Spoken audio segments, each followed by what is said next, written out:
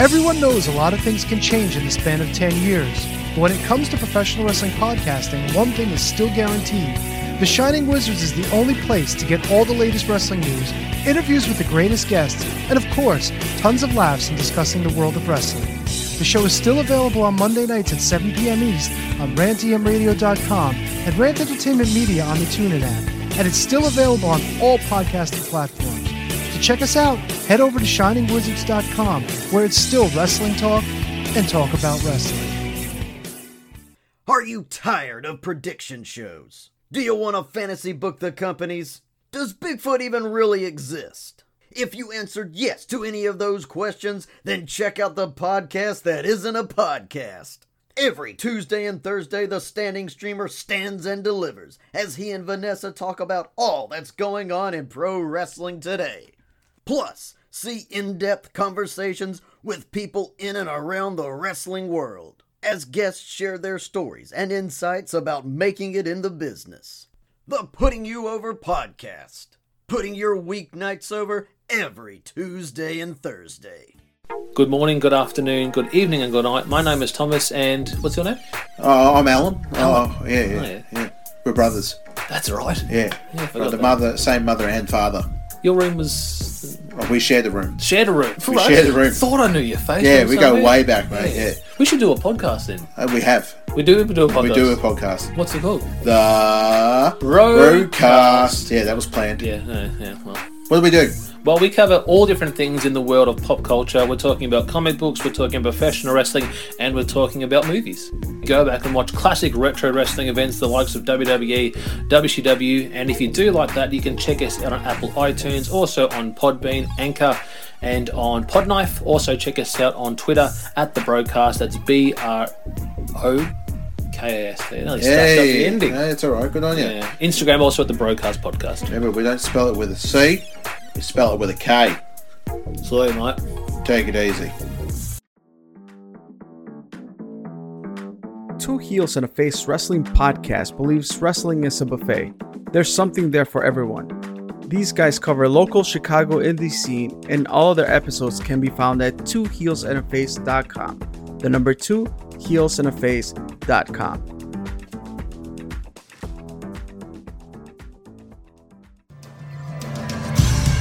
Hey everyone, my name is referee Tony S, and this is Heat, the wrestling podcast. Like you, first and foremost, I'm a wrestling fan, and for nearly 2 decades I've maintained law and order inside the squared circle in New England and throughout the country, working with some of the best and brightest from wrestling's past, present, and future.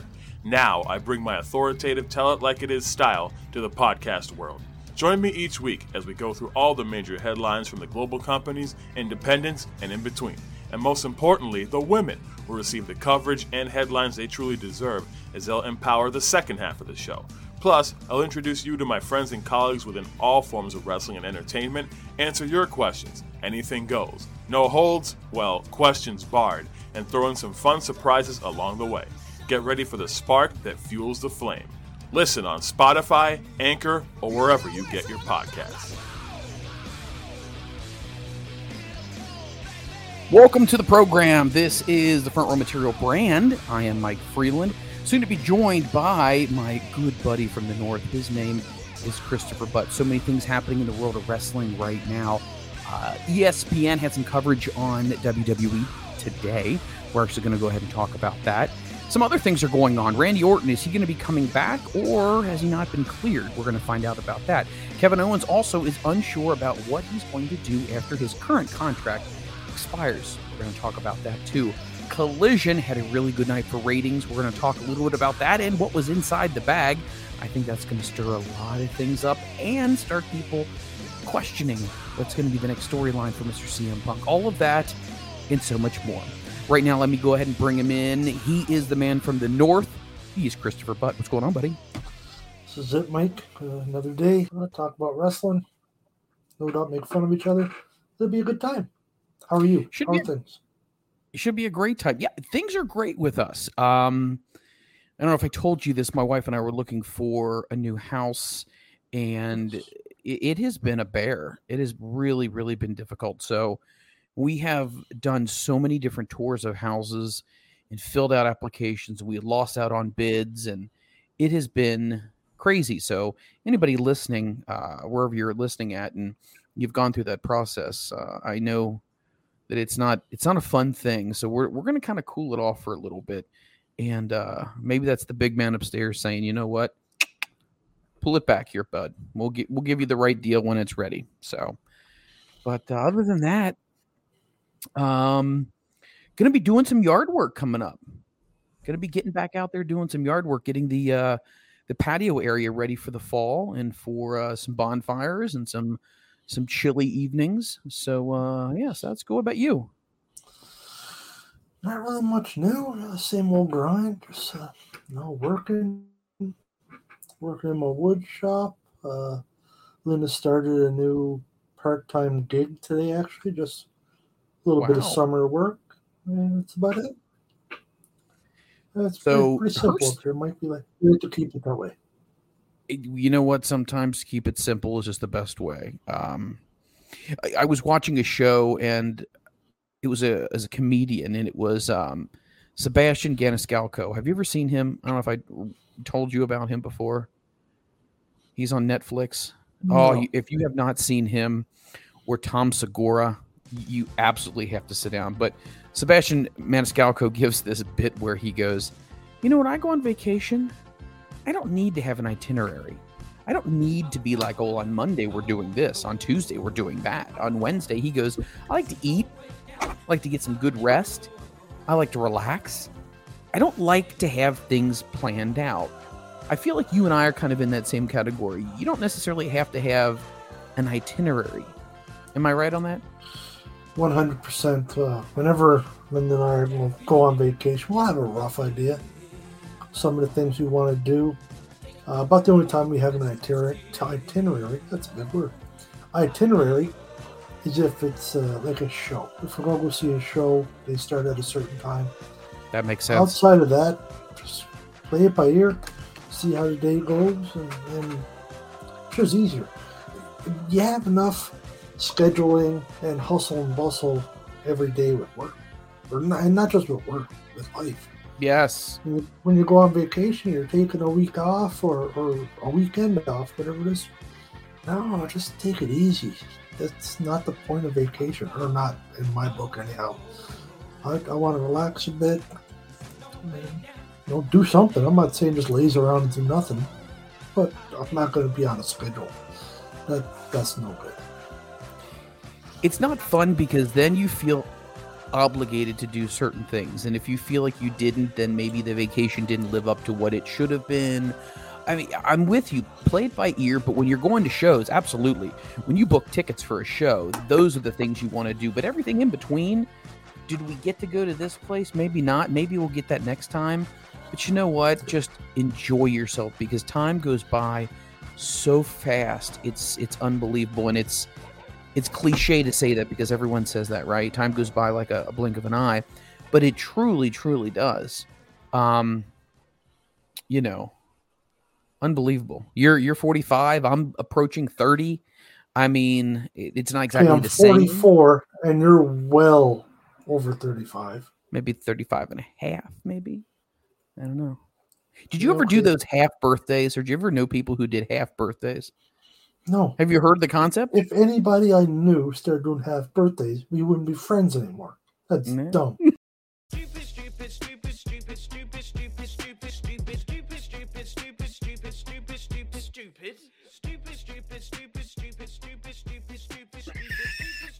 People do them. I knew people growing up who did half birthdays. They would say, obviously 6 months, and they would say, oh, it's my half birthday. So they wouldn't do a full-fledged birthday, but they, instead of having like a cake, it would be something smaller, like a wedge of a cake. And they might get a gift or so, but then they'd have to wait the next 6 months to get the other half of it. Stupid. Does that fall in the phooey category? No, that's way worse than phooey. That's wow. Dumb. That's as bad as the fools. Hey, this is our 3-month anniversary. We've been dating for 3 months. That's stupid. Calm down. No one gives a shit. Yeah. Settle down, okay? Yep. Keep it in the pants. That's just nonsense. Or Christmas in July. Or stupid stuff. Dumb. Just half birthday. Yeah, half birthday. Have you ever heard of, now my wife's family celebrates this, so I can't really knock it too much, but it's called your golden birthday. Have you ever heard of the golden birthday? No.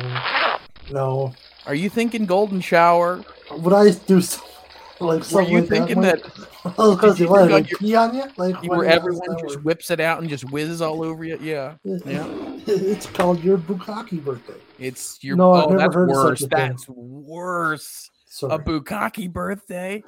I need a few things from the grocery. Do things alone now, mostly.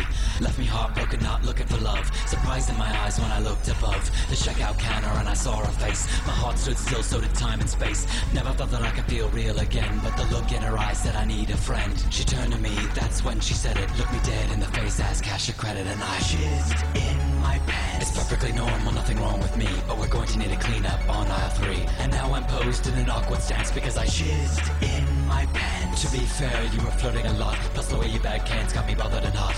Please stop acting like you're not impressed. One more thing, I'm gonna pay by check. Last week, I saw a film. As I recall, it was a horror film. Walked outside into the rain, checked my phone and saw you rang, and I jizzed in my pants. Speeding down the street when the red lights flash. Need to get away, need to make a dash. A song comes on that reminds me of you, and I jizz in my pants. The next day, my alarm goes off and I jizz in my pants. Open my window and a breeze rolls in, and I jizz in my. I've never heard of a golden birthday. What is that? Your 50th? Golden birthday is. So I was born on March 17th. So basically, when I turned 17, that's my golden birthday because I was born on the 17th. So basically, the date when it lines up with your age. Oh, never heard of that. Yeah. So basically, you get capped out at 31 or 30. So, because that's how many days are in a month. Really? Yeah. Well, I don't know what you guys follow up there. That. Up in Siberia. Yeah, I'm sure that the Ohio educational system is much better than ours up here. I don't think it's not. It's not that great. I'm a byproduct of it, so I don't know what that says. Fair. That's a good point. So yeah, golden birthdays, half birthdays. No bukkake. Oh, no way. There's no way. A bukkake birthday. Holy Lord. Okay, now that we're going down that road real quick. Oh, here we go. Not that I watched this, but I remember I was in, I guess, college, and someone showed me a clip. And if you're listening, you can go look this up yourself, or maybe you have the VHS tape. Peter North. And I'm going to tell you right now, Pete North, whoa. And what I mean by whoa, you'll understand once you see the video. We're talking... Just a weapon? Yeah, but I mean just the volume. I mean, do you remember when Bill Murray got slimed by Slimer in Ghostbusters 1 when they went into that really fancy hotel restaurant? Just like that. Oh my. Good grief. Let's see, I'm getting a text message here. Hold on a sec. So yes, so that's what's going on with us and whatnot. So hopefully life is treating you well wherever you are listening from. Again, thank you for listening to the podcast. We've got really, really good numbers, and I'm not just saying that. I mean, we have.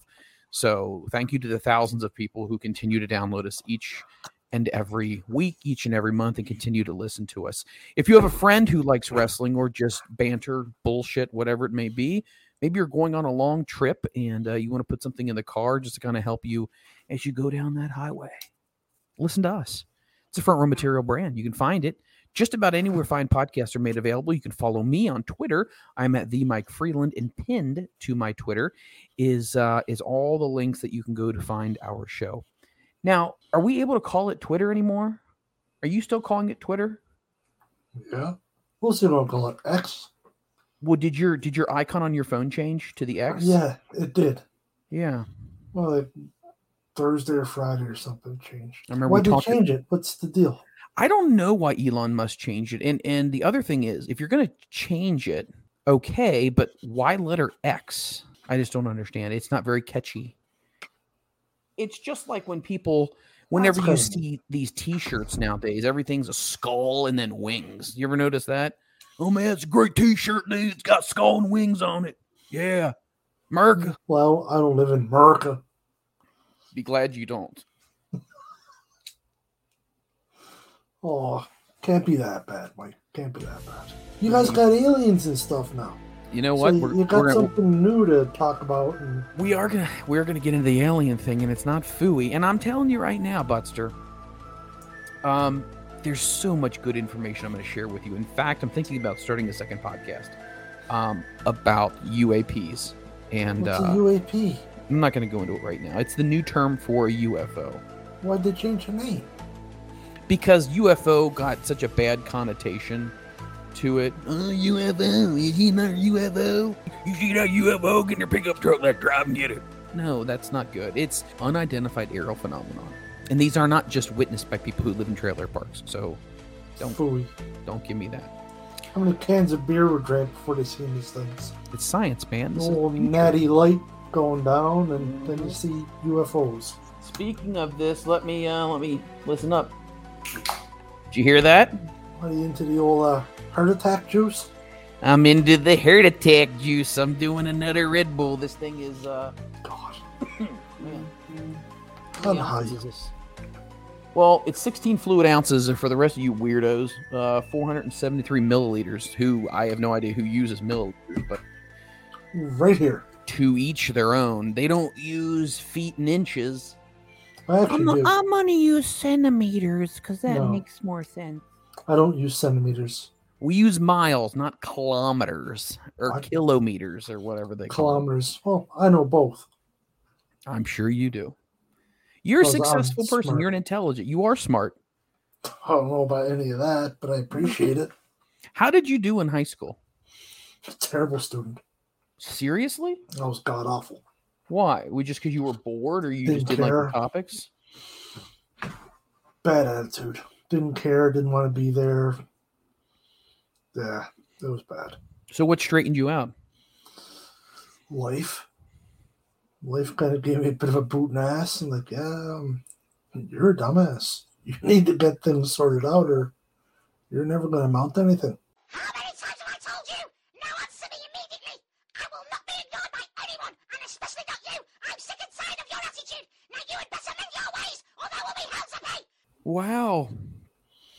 Well, I wanted to have things. I wanted to have a house. I wanted to have a nice vehicle. I wanted to have a couple bucks in my pocket. Yes. I want to be able to go on vacations. Wanted to live. You wanted a good life, so you realized that you needed to change what you were doing. 100%. Couldn't just be a knucklehead forever, and so I applied myself, and I'm not a product of a silver spoon family, or let's be honest, I didn't have a great education, but I tried hard. What was the name of your high school? Discovery Collegiate. Oh, wow, that sounds fancy. It's not. Discovery Collegiate. Was it a public school? Oh, yeah. Out in the sticks. And yeah, it's just kind of how that went. And I decided I should straighten some stuff up, quit being a moron, apply myself, work hard. Well, and you've done very well for yourself. I've done okay. Yeah. You've done very well. I'm content. You're going to go big. We talked about this. It's I either stay small or go big. This is the jumping off point. You're going to go big. We'll see. I don't know.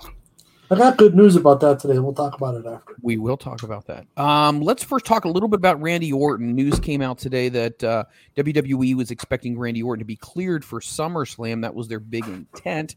Unfortunately, they got news just actually not that long ago saying that unfortunately he's not cleared to compete right now. So it looks like Randy Orton will not make his debut at SummerSlam. Let me ask you this question. Randy's had a tremendous career. Do you think that nowadays when people go through really bad injuries, they'll say, look at the Bryan Danielsons and look at the Edges and look at all these people who found a way to come back? Do you think that gives them optimism that no matter how bad their injury may be, that there is still that chance that they can still come back?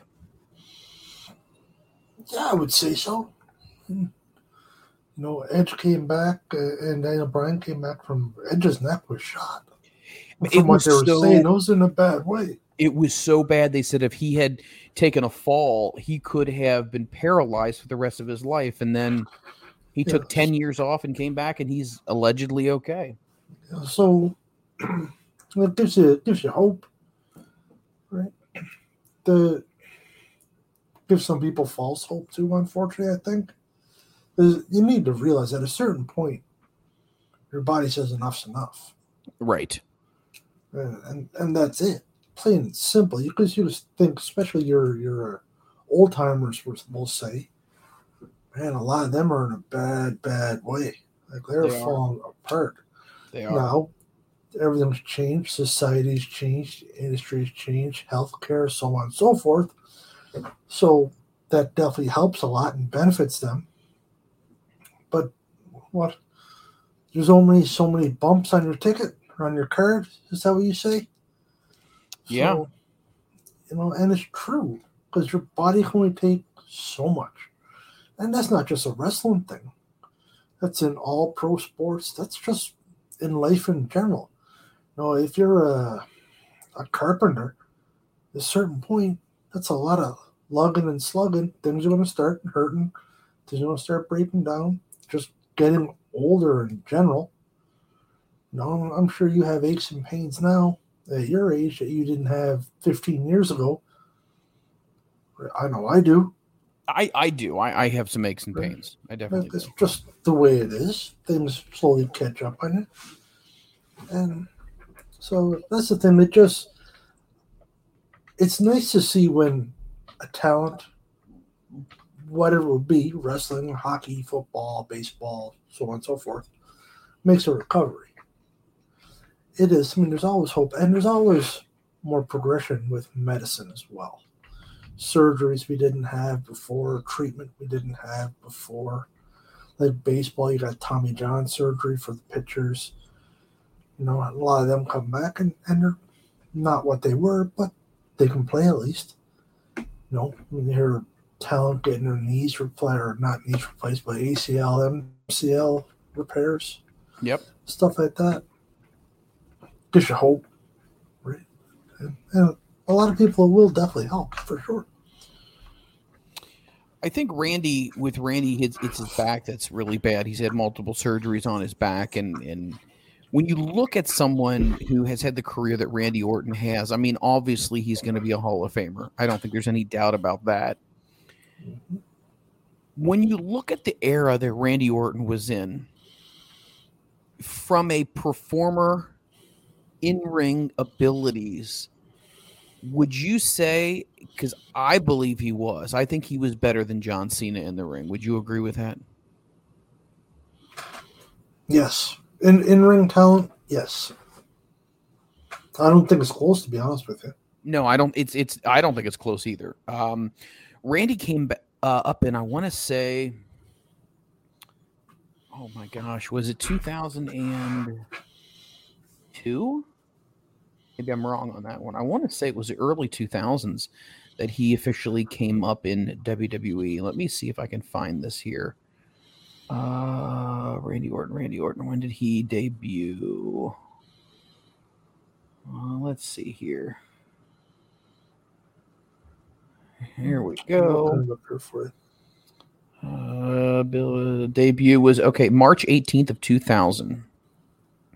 So the man has been around for a while. Definitely been around for a while. And I think his body of work has been tremendous. He's headlined pay-per-view after pay-per-view after pay-per-view. He's won just about every championship that there is to win. He's been part of factions that have been legendary. What more can you say about a guy who has definitely given his all to the business? Now, do you think somebody like Randy, because they've often said not everybody who's a great player is a great coach, do you think Randy Orton would be somebody who would stick around in WWE and be like a producer or something? Or do you think that he probably would just quietly bow out? I think once his career is done, I think he'll be done. Yeah, I agree. I could just see him being the guy because he doesn't like all the attention and whatnot. He absolutely he's never not. liked it. So he's been around 23 years. He's done well for himself. I would imagine at this point he's fairly set, and he's still a fairly young man. Well, was he 45, 46, something like that, maybe? We just called ourselves old And as wrestling standards go, knucklehead. Okay, he's 43. Okay, so I mean he's not old. He's not as old as us. I'm not 43. Well, he's not as old as me. How about that? That makes sense. Him and I have aged better than you, though. Just for the record. Ever since I gave you that compliment on the hair before we started, now it's gone to your head. Thank you. Full head of hair, buddy. Full head. I'm actually due for a haircut. I don't go for many haircuts. I let that shit grow because it's just... I may do the ponytail. Because you only got a little bit back here. You got like a 7 head going on. Not a 4 head, a 7 head. Wow. And it's been so great having the butt on this show for so many years. What a great guy. Unfortunately, all things have to come to an end. And this was his farewell show. So you can send all of your thank you tweets to @ChristopherButt, @GotNoof2291. And maybe we'll bring him back one day. So Randy Orton, yeah, definitely. I think he's a Hall of Famer. I think he's had a great career. I'm really, really interested to see what they do with him when he does come back. And the reason is, do you think he's going to come back on a full-time schedule? Do you think he's going to come back limited? A special attraction type of guy? Will he be a Brock Lesnar type of guy? Really curious to find out what you guys think. You guys can hit me up on social media. Let me know what your thoughts are as far as what the future lies for Mr. RKO. So interesting. Another thing I want to bring up is, WWE's ratings have been great.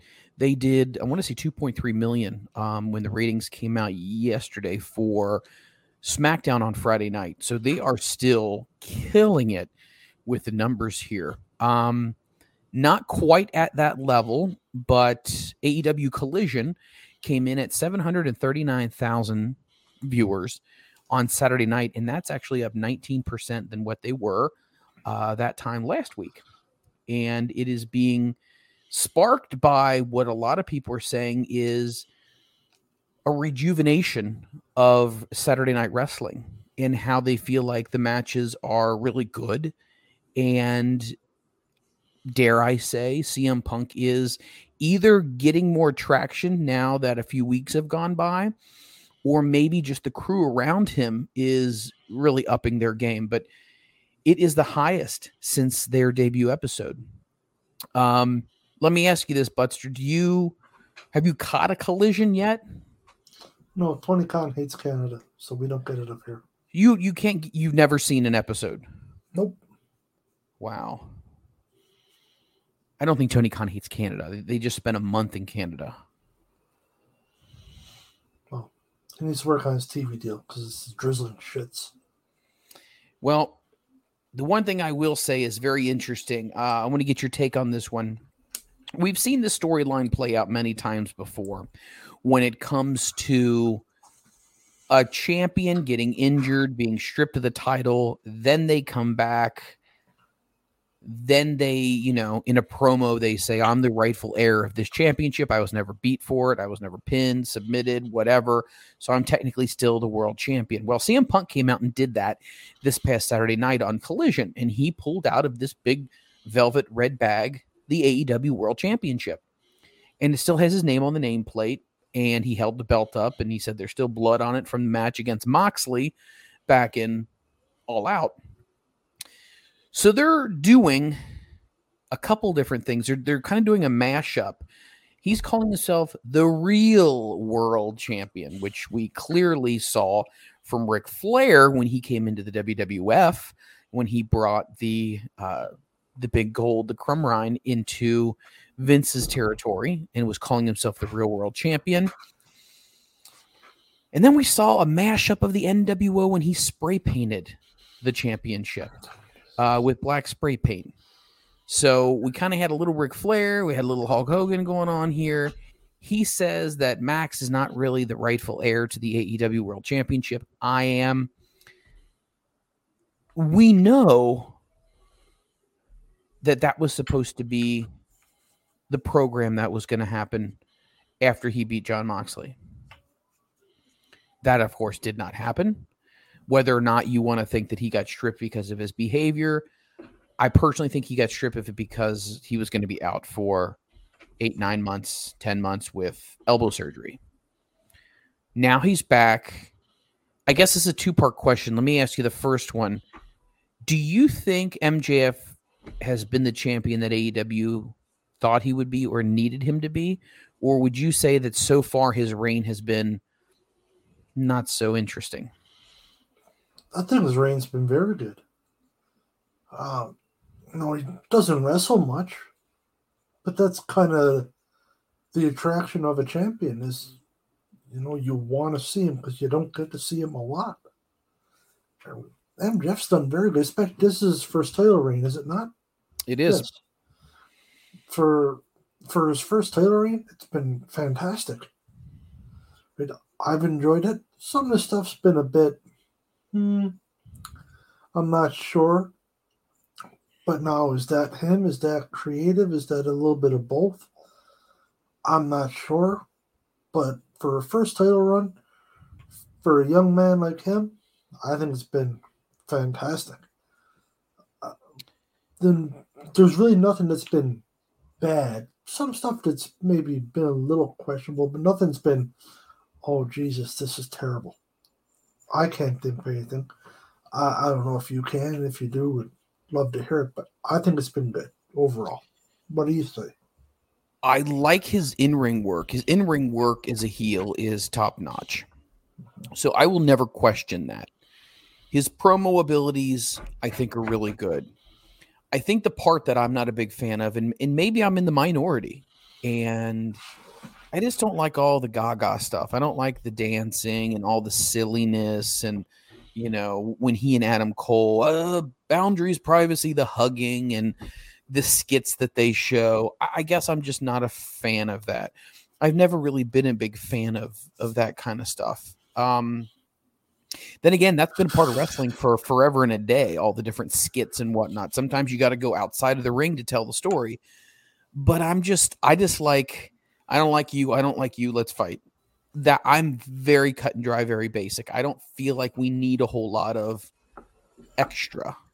Do you know what I mean? No, I agree with you there. Some of the it's not even necessarily promo, like I said, spit stuff.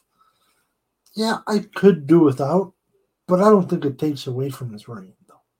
It's not like it gives a glaring X across his reign. It was a good reign, but he did these skits and it dragged it down. I don't think that's the case. It hasn't necessarily helped it. Some of it's been pretty funny, though. You have to admit, some has been hilarious. Some, maybe not so much. When it comes to comedic wrestling, I think that's a very hard thing to do, meaning there's not many people who do comedic wrestling. There isn't. And I think the reason why is because if you don't do it the right way, you're kind of blackballed. I mean, like a lot of actors, if they do certain movies and they kind of get typecasted as that person, then that's kind of their stigma at that point. The Danhausen stuff, I have not seen Danhausen do anything on AEW very much. Now, I don't know if he's on the Ring of Honor show more often, but I have not seen him on AEW. Orange Cassidy, I don't necessarily know if I would even qualify Orange Cassidy as a comedic wrestler anymore. No, I don't think so. I think he has a personality, a persona, but I don't feel like he does any silly gaga comedy stuff in the ring. Like, yeah, the whole, the light kicks to the shins and all that kind of stuff. But I don't know if you've noticed this, but even that's kind of gotten phased out. And he's been really just having these great matches that are high intensity and just really great ones where it shows his range of wrestling. So the comedy stuff I could do without. I really, really could, because now it starts to borderline on the bushwhackers.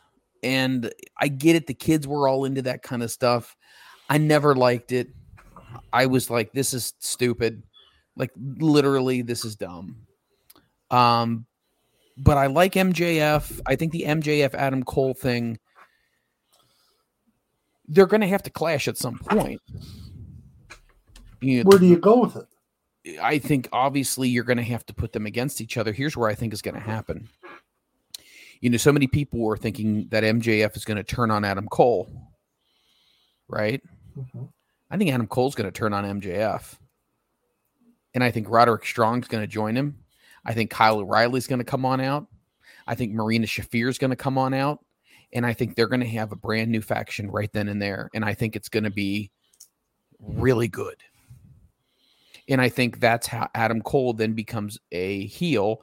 And then it subsequently will turn MJF into a babyface. I don't want to see him as a babyface. He's a babyface right now when he does all that silly shit. Yeah, but he's still a prick. So if he turns full on face, I don't know. Because I wouldn't call him a babyface right now. I'd say he's probably more of a tweener. Yeah. MJF is a babyface. How's that going to get over? His whole persona is he's an asshole. Yeah, but he could be. Here's the way people could have sympathy because it could be looked at as he was a dick, and then he actually opened himself up, and he opened himself up to Adam Cole, who people adore, and it was like, man, we really get to see a happy Max now. And then all of a sudden, and the crowd's loving it, the double clothesline stuff, and now if Adam Cole turns on MJF and shatters Max and just like, oh my God, like Max is just torn apart from it, that could easily turn him into a full-fledged babyface. What do you do with Max though? Then he's going to be out, hugging babies and petting puppies. Well, you're not allowed to touch people in the audience anymore. Remember the rules we went by? Yeah, you know what I mean. Right. So you can't hug babies or kick puppies. I don't puppies. Pet them, not kick them. Oh, sorry, my bad. Or cook them. Not Snitsky. Oh, jeez. When he was that the skit he did with Lita when he punted that doll? Oh my God, that was so. Punted the doll 50 yards out. Oh my! It was a good kick though. Like booted the piss out of it. Oh my God! I mean, he could have been an NFL kicker from 40 yards out. That would have been good. Could you imagine that happened now? No. God. Along lines with that, it was an abortion angle, wasn't it? Yep. And it was terrible. I was like, oh my God, you got to be freaking kidding me. Yeah. So anyway, I think he could become full babyface. And do I think that is a good idea? I don't know. It could be. Once again, we've already seen Max as a bad guy. Why not see him as a good guy? I don't know. I like him as a heel. I absolutely love him as a heel. Hell, I got his shirt on tonight. I don't want to see him as a face. I just don't see how that's going to fly. Well, my friend, I think it could do very well. That's just my opinion. It very well could. Like, I'm not trying to argue with you about it. Please don't take it as that, or I'm not poo-pooing on your idea. I just don't see how that will get over. Speaking of Max, how this could change. I don't know if you remember this, but MJF was in MLW. And he was in a faction in MLW at the time. It was called the Dynasty. And it was he, and it was Richard Holiday, and it was Alexander Hammerstone. And they were very successful. I think personally, I don't know if you heard the news here, but Richard Holiday was backstage at AEW. Mm-hmm. Could he be there? Could he be maybe coming into the mix? Might they do the Dynasty thing again, putting Max into another faction? I mean, I know Hammerstone is signed to MLW, but for how much longer? We don't know. Maybe Hammerstone comes in. I love Hammerstone. I don't know if you picked up on that, but yeah, I've caught that a couple times. God, he's so good. But do we need more factions in AEW? I don't necessarily think that we have an overabundance. I mean, I think some of them exist, but they're just not a real faction. Like Best Friends. Is that really a quote-unquote a faction? Yes. They're a tag team. Yeah, but then they have Rocky Romero with them sometimes. Rocky Romero does things, obviously, because he was part of Roppongi Vice, which was what the tag team was when they were in New Japan. So, yeah, that is okay. So I'll give you that one. You got House of Black. The Elite. The Elite. You have Death Triangle. Mm-hmm. I'm going to butcher this one up. Infamle Gobernables. Yep, sure. You got that one. You got the Dark Order. Yep. Jericho Appreciation. Jericho Appreciation Society. The Don Callis family. I think the Don Callis family thing is going to be great, by the way. I think so. I love Don Callis. Let me ask you a question. Do you think Don Callis is in the same category as far as great heel managers as a Paul Heyman currently is with Roman Reigns? Ooh. No. He's very good, but I think Heyman is just on a different level. Yeah, up above Don Callis. I'm not saying Callis is not good. I just think Heyman is that good. I'm not going to disagree with you. You got the Blackpool Combat Club.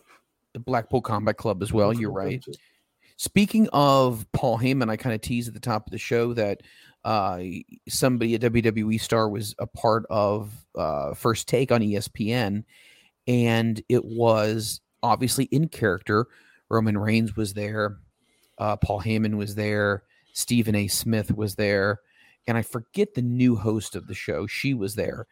And Stephen A. Smith was talking about, the greatest heel managers of all time. And Stephen A. said, Bobby Heenan. And Heyman says, no, I'm the GOAT.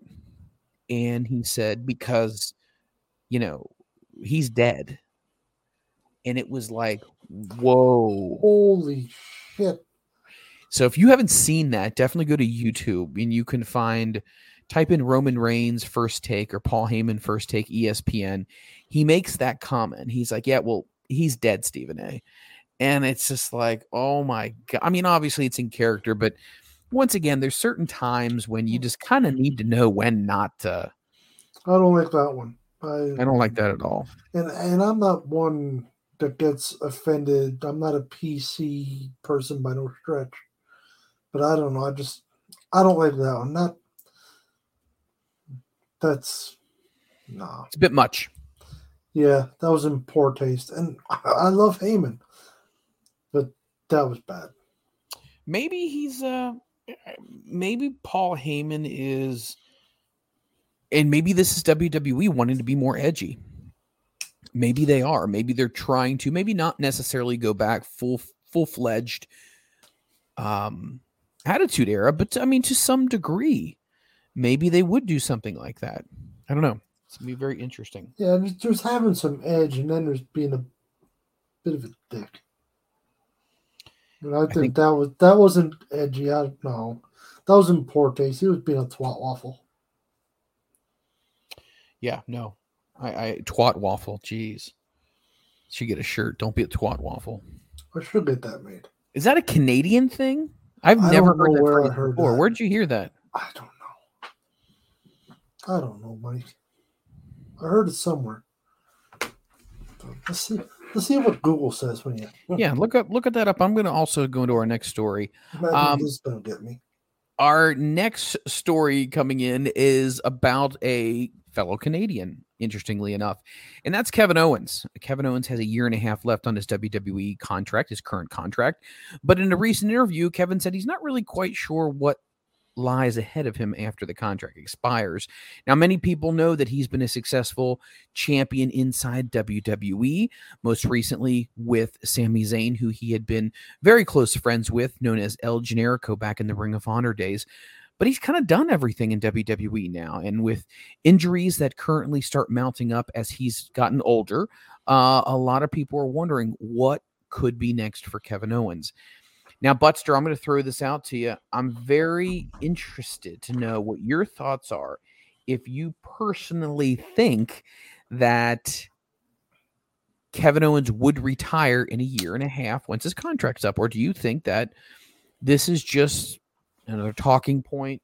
People love to talk about stuff like this. Is this just fodder for another discussion for podcasts like us to have?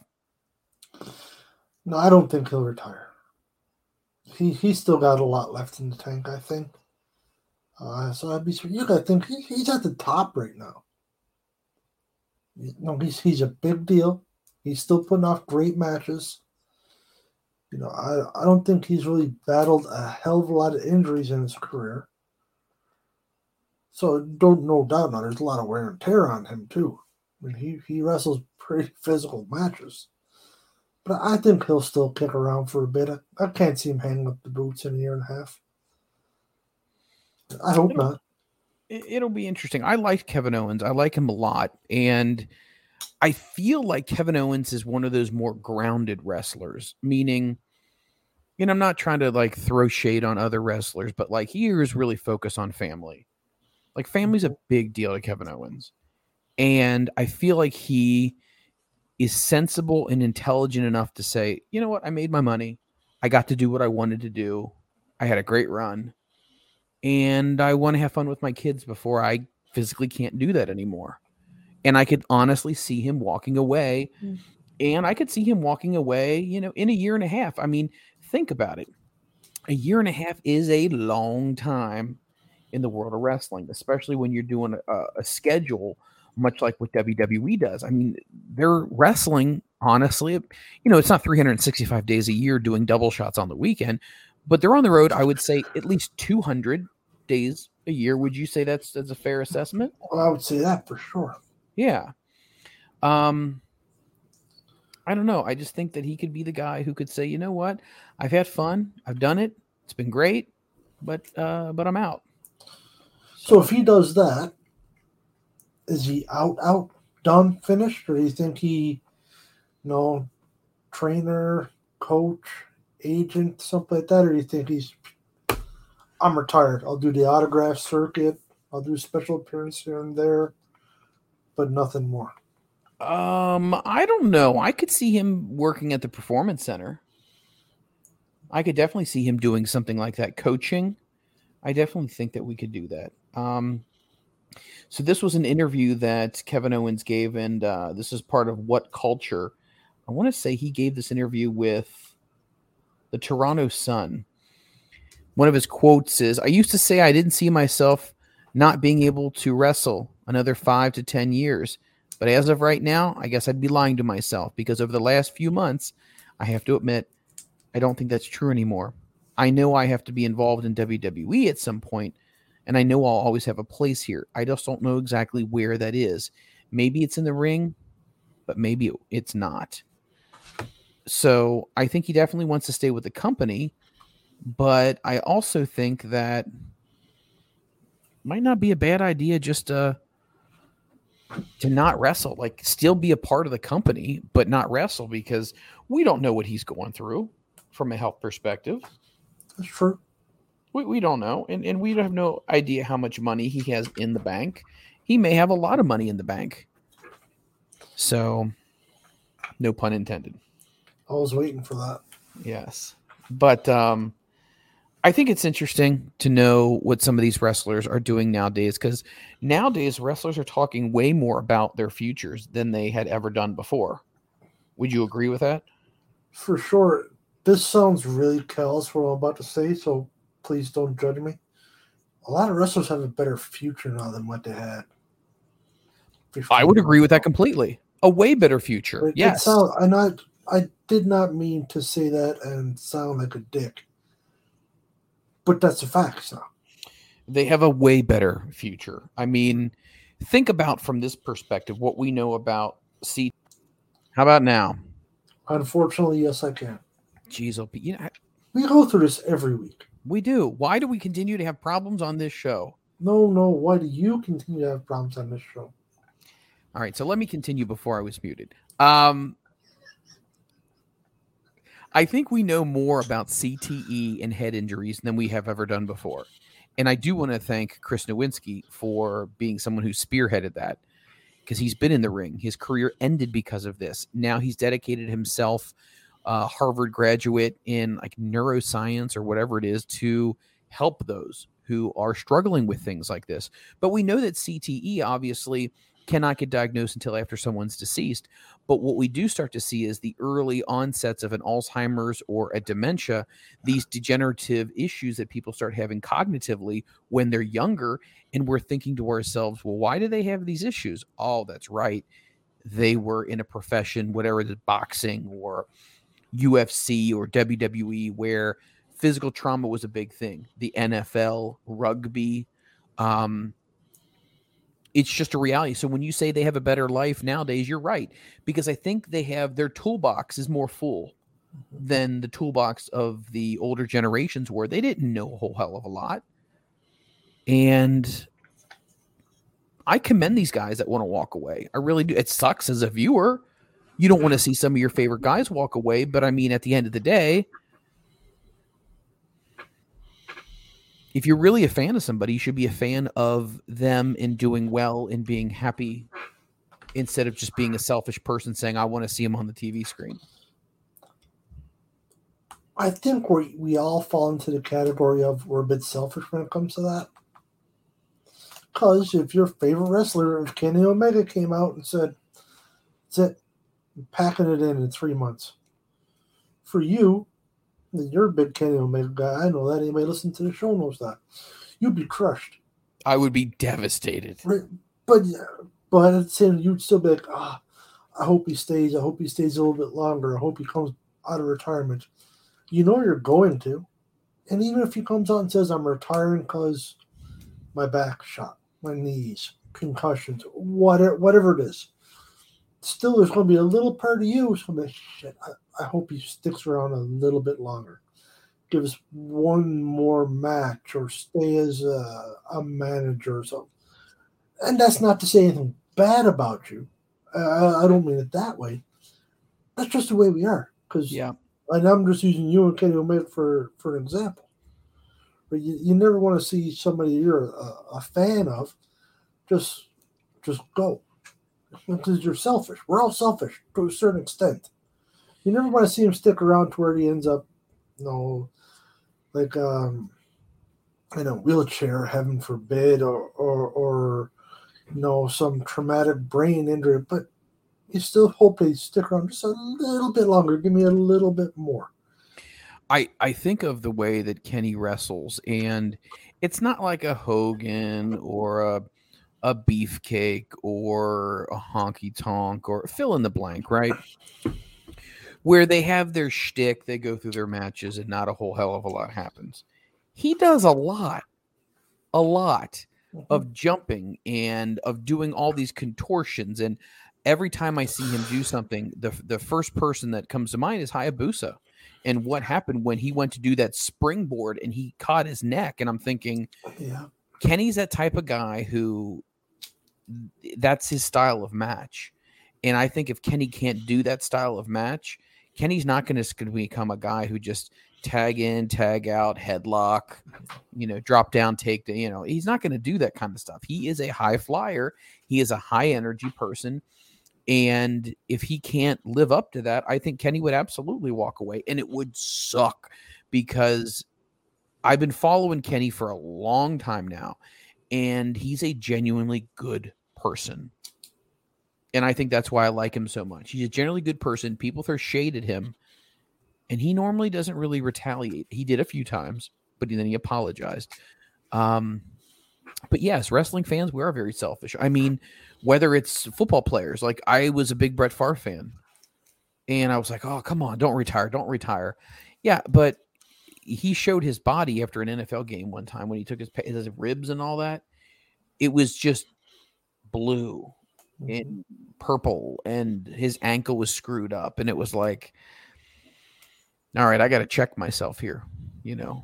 I can be a fan, but I also have to have level of compassion. No, I'm with you. We're all the same way. We're all cut from that same cloth. moving on to another story that I'm really interested in. Have you got a chance to see the Cody Rhodes documentary so far? I have not. Okay. So I do believe it is on Peacock, and I've seen some people on Twitter who've watched it and said it was fantastic. So I think a lot of people know, Cody obviously came back to WWE after he left AEW.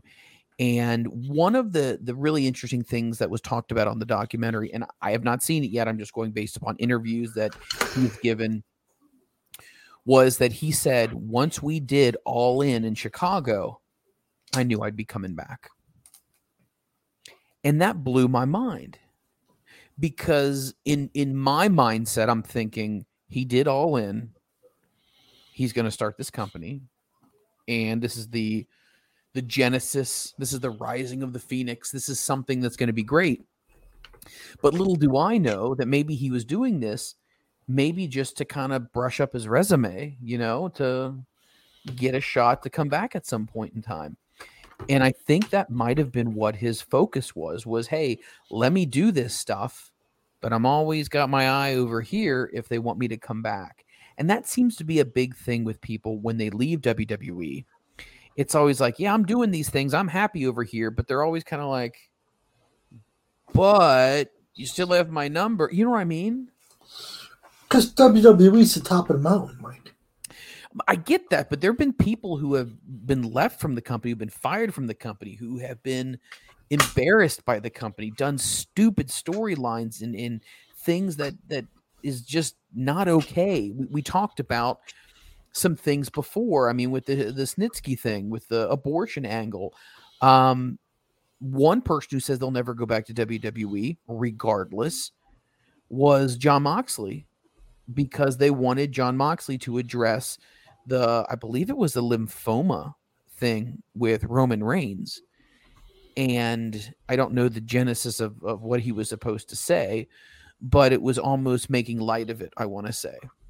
And he said, no way, dude, I'm not doing that. That's a pretty shitty thing to do. If they want him to do that, come on, man. But my point, though, is WWE has put people in a lot of shitty positions before. And I said this. It's almost as if like these wrestlers are brainwashed or programmed to think that, yeah, I can do these things, but yet, are you over there? It's like, I don't know. Have you ever heard about shitty gimmick ideas? I read it last week. I should have sent it to you. Ahmed Johnson. So you have to take it with a bit of a grain of salt. He's said some things. Yes, he has. One of the reasons he left WWE is because they came to him with a lynching program. Yep, that's right. Wow. I said that's what I said. Wow. Like, Jesus, man. Like, that's, I don't know what that is.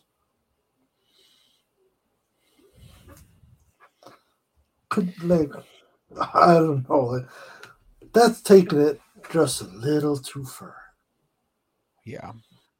There's edgy, and then there's classless.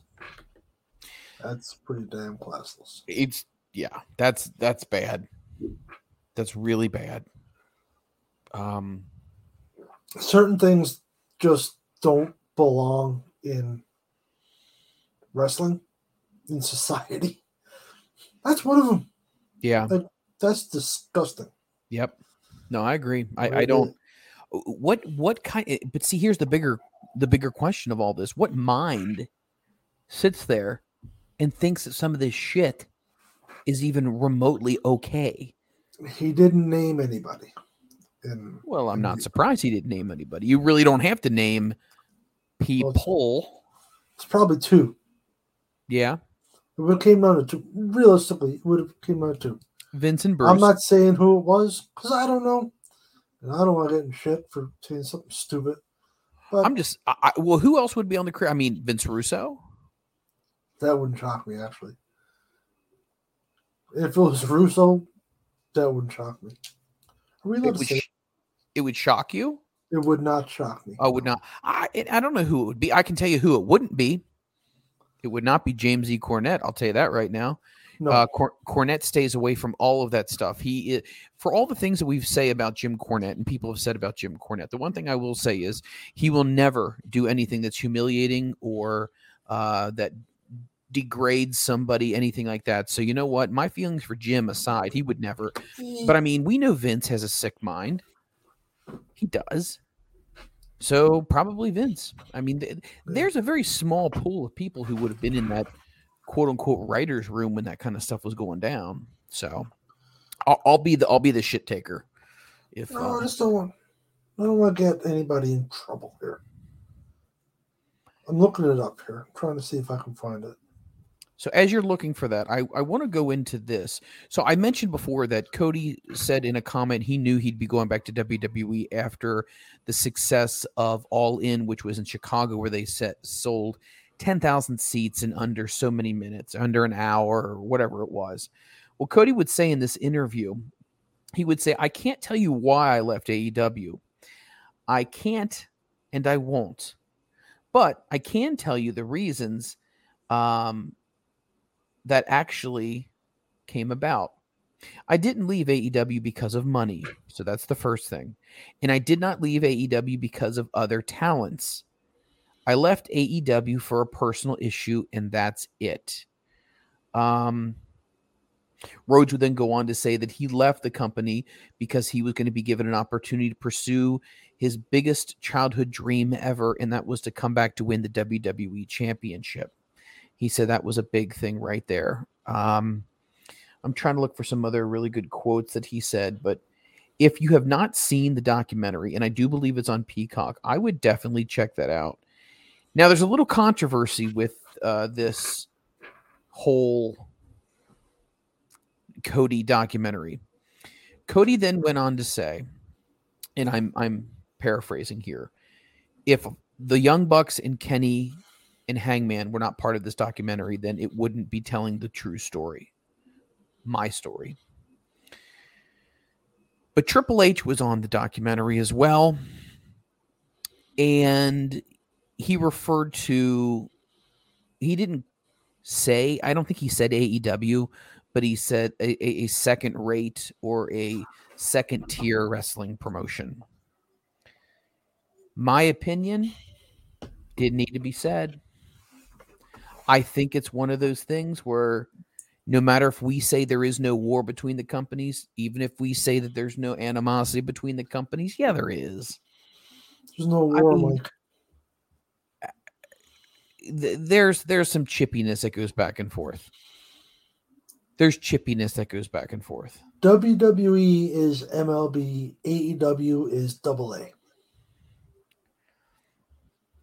But what it pains me to say it. You know I'm an AEW guy. But what makes they're it not that on way? the same level. Right, but let me ask you this. What makes one superior? I mean, are we talking attendance? Are we talking television ratings? Well, attendance and television ratings are not even close. Right, but throw that out because that has nothing to do necessarily with the product. No, but I just think as a whole, not necessarily for one specific reason, I think WWE is ahead of AEW in leaps and bounds. And now I might actually really get kicked off the show. No, I see what you're saying. You're probably referring to management as a big one. Management's got there's a lot to do with it. I think AEW might have as a whole better talent. WWE, much better storyline. Okay. Much better production. Okay. The company as a whole is run much better than AEW. And I think that's what sets them aside. They're pulling in $2.3 million for SmackDown. AEW's doing, what'd you say, $750, $760? Collision did 739.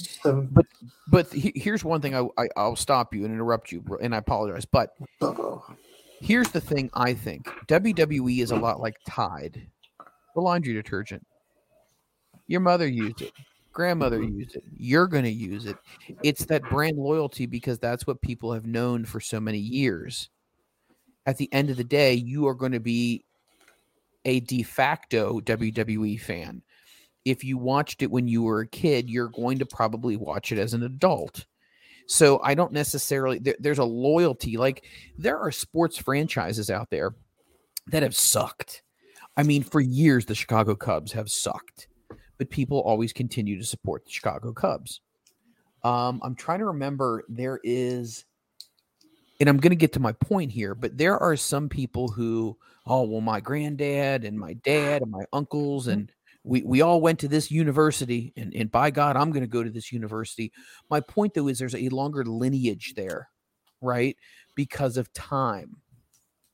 And I think a lot of people are just so used to WWE always being there that they kind of don't look at anything else.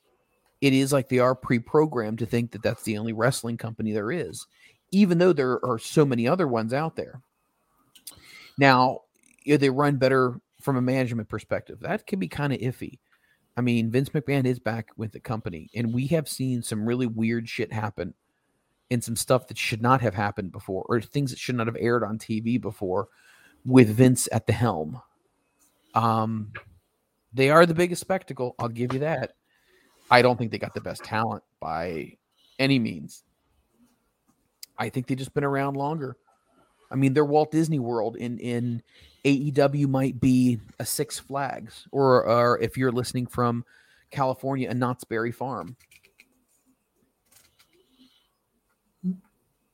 I mean, there's definitely the history to it for sure. Yes. But you take somebody like me, for example. I grew up on WWE. Right. We didn't get NWA where I'm from. Right. We used to get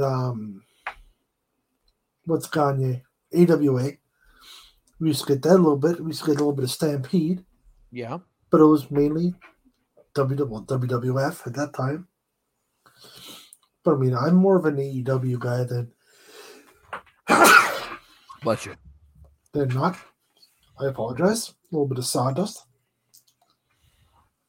All right. So that's not always necessarily the case. That has something to do with it, 100%, because some people they're reared up on WWE, WWF, and that's it, 100%. But it's not always the case. I think this is one, Mike, we're going to have to agree to disagree on, my man. No, which is okay in my book. No, I agree. I agree with you. It's just going to be one of those things that everyone's entitled to an opinion. Now, you could look at this and you could also say it's interesting that WCW, when WCW and WWE were going at it, almost put WWE out of business. And WWE had been around way longer than WCW was. So that could put a hole in my argument. But I think it was also an era that there was a lot of things happening. And I think it was ripe. I think that the audience was ripe for change. And I think when there isn't change, things get stagnant and it gets boring. And I think that's what happened with WCW. They were exciting, but they never really evolved. They got boring, and WWE was willing to change. So, yeah, I'll never. Is AEW evolving? I don't think they had for a long time. I think with Collision, they're starting that ball to roll. Now you go that route, so you consider the evolving that they brought in a third show. Do you consider that to be the evolution, or just a direction of the third show? Or direction. Okay. What I mean by that is, like, just adding another show doesn't necessarily make you any more dimensional, right? It's just another show. Mm-hmm. I mean, when you think about it with WCW, and I hate to keep coming back and making these references, but you could put Thunder on there, but it was basically the same thing. It never really evolved. I think what they're trying to get at is, okay, we have these guys, this pool of talent that we use on Wednesdays, but then there's this enormous amount of people who are not being used, and we need to highlight them. Probably because we need to get our money's worth if we're paying them X amount of dollars. So they decided, well, we need to evolve and create another outlet for them. And I think that's finally when the tide starts to turn a little bit and you start to see a little bit of an evolution of AEW, giving younger people an opportunity and saying, guess what? We're going to have this youth movement at some point in time. I mean, Ricky Starks right now, people will probably look at Ricky Starks and not think a whole lot, but Ricky Starks, man, is damn good.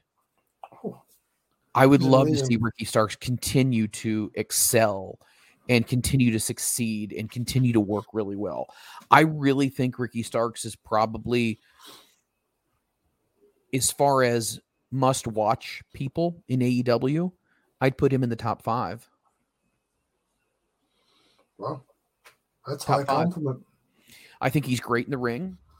Yeah. I think he's kind of toned down some of his silly shtick, and now he's just gotten really good with just slicing people up with his comments, which I love it. But they're going to have to go to that youth movement. They're going to have to find out what Daniel Garcia can do. They're going to have to find out, is Sammy Guevara going to be somebody that we can use, right? Because when you look at what WWE did during the new generation, right? They had to go in some new directions and try some new people. And there were some lean years. I mean, remember the New Rockers? Amazing. One of the greatest tag teams ever. Wasn't that hot? But I think, and I've given you a very long-winded answer, I think AEW is starting to realize that we need to evolve. And I think this is where you're going to see it. Now, they haven't called it a brand extension, but I think they're gonna draw a line here, and they're gonna say, this is these guys, these are these guys. I would be more inclined to enjoy that than have, because if you bring in a third show, you have the same guys on it. You're no further ahead. Nothing's it doesn't changed. Help. Nothing's changed. Right? So that would be foolish if they went that route. So I hope they do use it, have it like a legit brand split. This talent is Collision. Done. No crossover, no nothing. If they want to have like one pay-per-view a year to where the Collision brand wrestles the Dynamite Rampage brand, that could be fun. That could be something interesting. But none of this crossing back and forth. I agree. I don't know if you've noticed this recently, but and I haven't gotten a chance to see a lot of their shows because you have to. It's on a pay-per-view basis, a subscription, I should say. Ring of Honor's had some awesome pay-per-views. If you've read the reviews for some of these Ring of Honor shows, they've been great. I mean, they have Shabbat Champion. I believe he's going to be starting a new program with Josh Woods, who was an original Pure champion. Athena's the women's champion. Claudio's the world champion. The Aussie Open are the tag champions. I think you are building people up in Ring of Honor to maybe move them to AEW at some point in time. Does that make sense? 100%. Ring of Honor is going to be a feeder system. They'd be foolish not to use them as a feeder system. Right? And Josh Woods needs to be over. You interviewed him, did you not?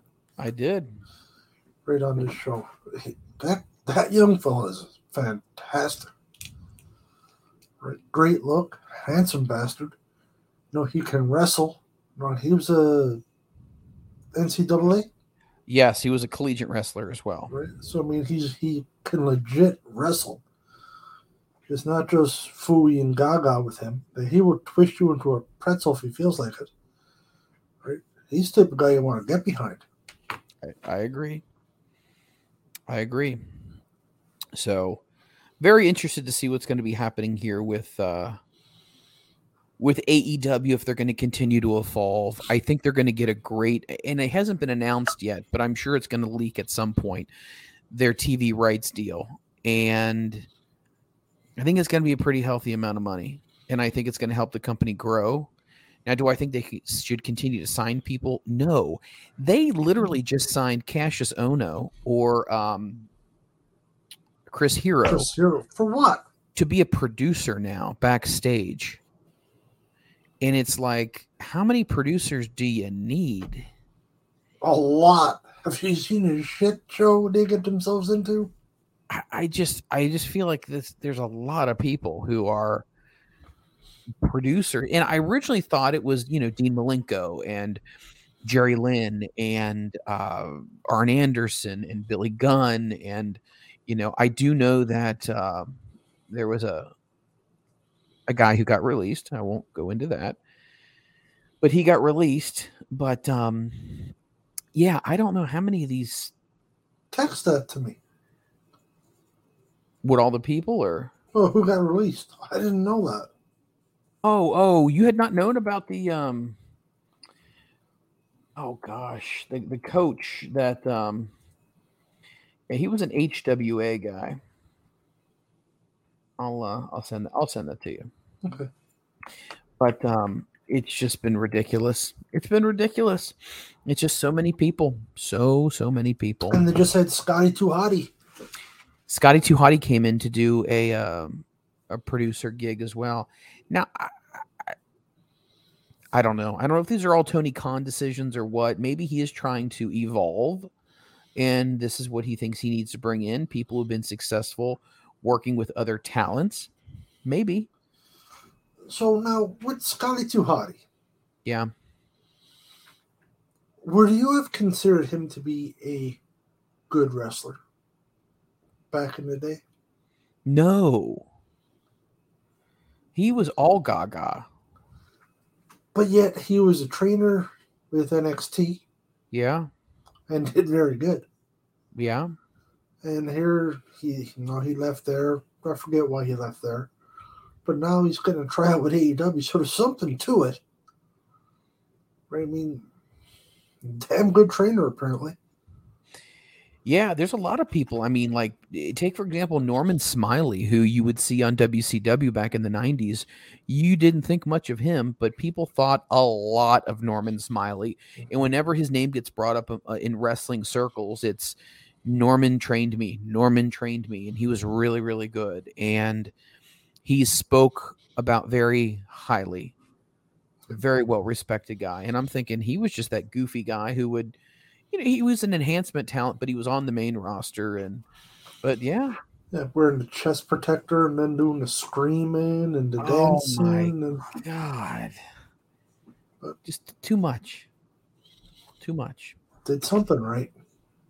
Well, at the end of the day, when it comes to wrestling, if you got eyeballs on you, then you're doing something right. Mm-hmm. So, something else I want to talk about is... when it comes to merchandise, we have seen that normally people who are big with the sales of merchandise, wrestlers, they end up getting a push because obviously the company sees them as being successful enough to financially help carry the company. And I actually have some numbers here that I want to bring up here. Let me see here. I know where you're going with this, I think. Come on. Where is this? I got it on my cheap phone here. Let's see. Do you have track phone in Canada? No. Oh, man. I tell you what. I'm going to send this to you after the show's over tonight. Don't bother. It's a great article. No. By the way, if you have not seen what I recently tweeted, there is an interview that is done, and it is so good. It's on somebody who worked with inside the government with UAPs. So, like UFOs are not real, Freland. When we talk about our new show, which is going to be things like this. Our new show? You're dragging me into that one too? You're in. You are This is effing going to in, go man. poorly. This is the way it works, friends. All right, here we go. Let's talk about the top merchandise sellers for the month of July. Andrew Ravens is writing in here for wrestling headlines. So I'm going to read this verbatim. CM Punk was leading the pack in merchandise sales in AEW in the month of July. Now, the former AEW World Heavyweight Champion was the top earner in the company. The promotion itself is on pace to be several big earners. Now, here's the data. CM Punk is number 1. And his shirt has been consistently in a daily top 10 sales. The next highest ranking, so he's number 1. Number 2 is just AEW logoed merchandise, right? So anything that has the AEW logo, not necessarily a star, but just the AEW. So that's number 2. Number 3, I'm going to leave that one up to you. I want you to guess. Who do you think came in 3? Danhausen, probably. Not Danhausen. Thank Christ. And Danhausen is not on the top 10 list. So we're gonna treat this like how many strikes should I give you? We have a list of 10. I already told you 1 and 2. Should I give you 4 strikes? No, 3. That's baseball. And if you listen to the Pesky Report, the Pesky podcast, co-hosted by the Rit, you can hear all about that. Oh, good promo You like right that there. plug? Yeah. Look at that. I'm trying here. Man, you're really getting hip onto this podcast thing, my friend. Only took 3 years. But Hey, I'm getting there. Hey, it doesn't matter. At the end of the day, as long as you get there. So Danhausen is not. Who's another vote that you have for somebody? Who's on this list? There's 8 more slots. So the Acclaim, it's got to be on there. The Acclaimed is on there. Do you want to guess what spot they're in? 6. The Acclaimed is on there. God, this screen on this fucking phone.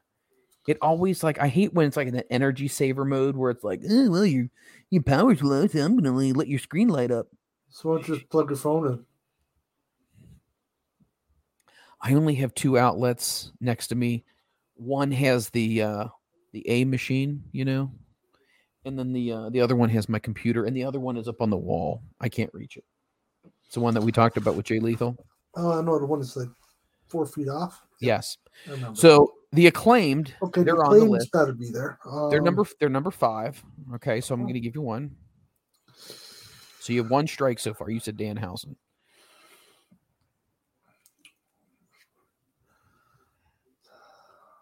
Mox, he's got to be on there. No. Wow. John Moxley is not on here. So that's 2 strikes. I'm going to give you a little hint here. Mox isn't in, nor is the Blackpool Combat Club. Well, I take that back. Not everyone in the Blackpool Combat Club.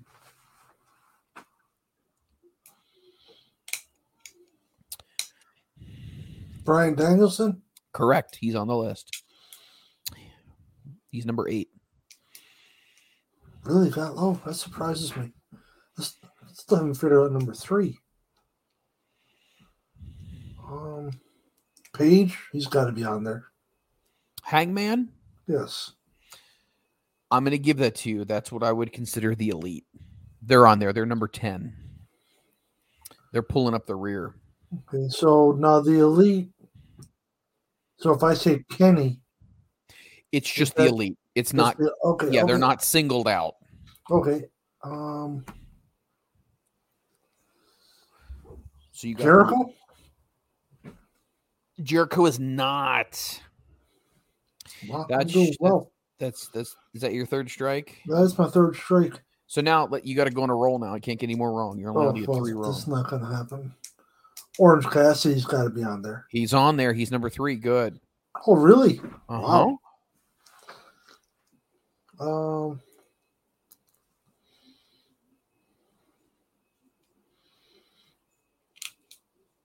Malachi Black? No, he's not going to be on there. Nope, not on That's there. a terrible call.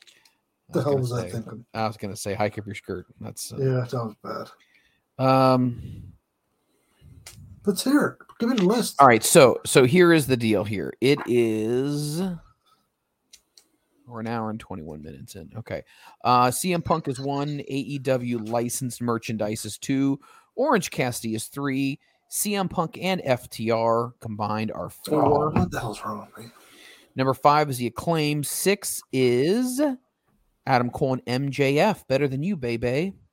Number 7 is Guns Up. Bullet Club Gold. With Rockhart, Juice Robinson, and Switchblade. Number 8 is Bryan Danielson, which you did get correct. Number 9, he's a man called Sting. He's Really? a man called Sting. He's at, yes, number 9. And then 10 is The Elite. Yeah. Well, I did terrible. So, and then obviously it breaks down what the specific merchandise was. So, for example, when it was MJF and Adam Cole, it was Better Than You, baby, that shirt. When it was just AEW licensed stuff, it was the AEW New Japan stuff. Orange Cassidy, it was the shirt that says One Line. I have no idea what that one was.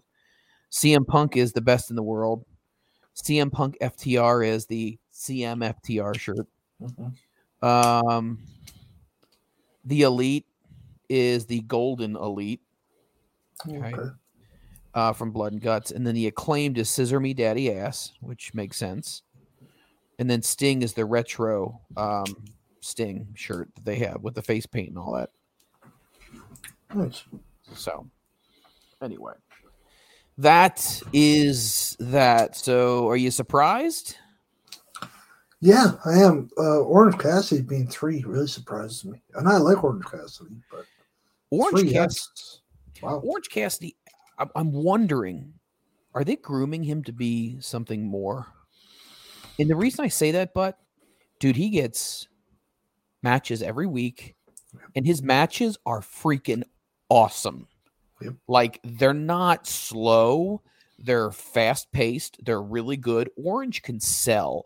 And I feel like that's one thing people don't give him enough credit. Orange Cassidy can sell really well. He's been selling the shoulder and the fist, and he's been selling the back injury for several months now. And I feel like he's done really well in that aspect of it. So I'm very proud of his development and his growth. Again, a guy who's not a pillar, who is acting like a pillar for the company. Well, they gotta stop that pillar crap. I agree. Pillar this, pillar that. It's a complete ripoff of New Japan. Complete ripoff. So was the NWO. Let me go ahead here. Let me pull up my other topics. I got some pretty good topics this week. Oh, what? By the way, is there anything you would like to talk about? Is there something that's on your mind? Let's see. Let me check my notes here, because we're not professional at all. We're not professionals. We're not. So yeah, we had what's this on Insight with Chris Van Vliet. Van Vliet. I've interviewed him as well. Chris Van Vliet. Well, you have. Booker T came out and said, if you can't make it in the locker room, you can't make it in the ring. What do you think of that? I agree. Oh, I agree 100%. Because nobody likes you. No, nobody's They're not going to want to work with you. Go into business. Correct. Right? If they don't respect you or like you, then why in God's name would anyone want to work with you? Yeah. I mean, and that goes for life. Not just wrestling. It goes for life. True. Like you at school, if the other teachers think you're a dick or you're just being difficult, they're not going to want to help you out or whatnot. Run programming together, whatever it would be. Let me ask you this question. I've noticed this in life, and tell me if you've had a similar experience. And I'm not saying in the world of education. I'm saying in other businesses that I've worked in. I worked in the media. I've worked in finance. I've worked in a lot of different things.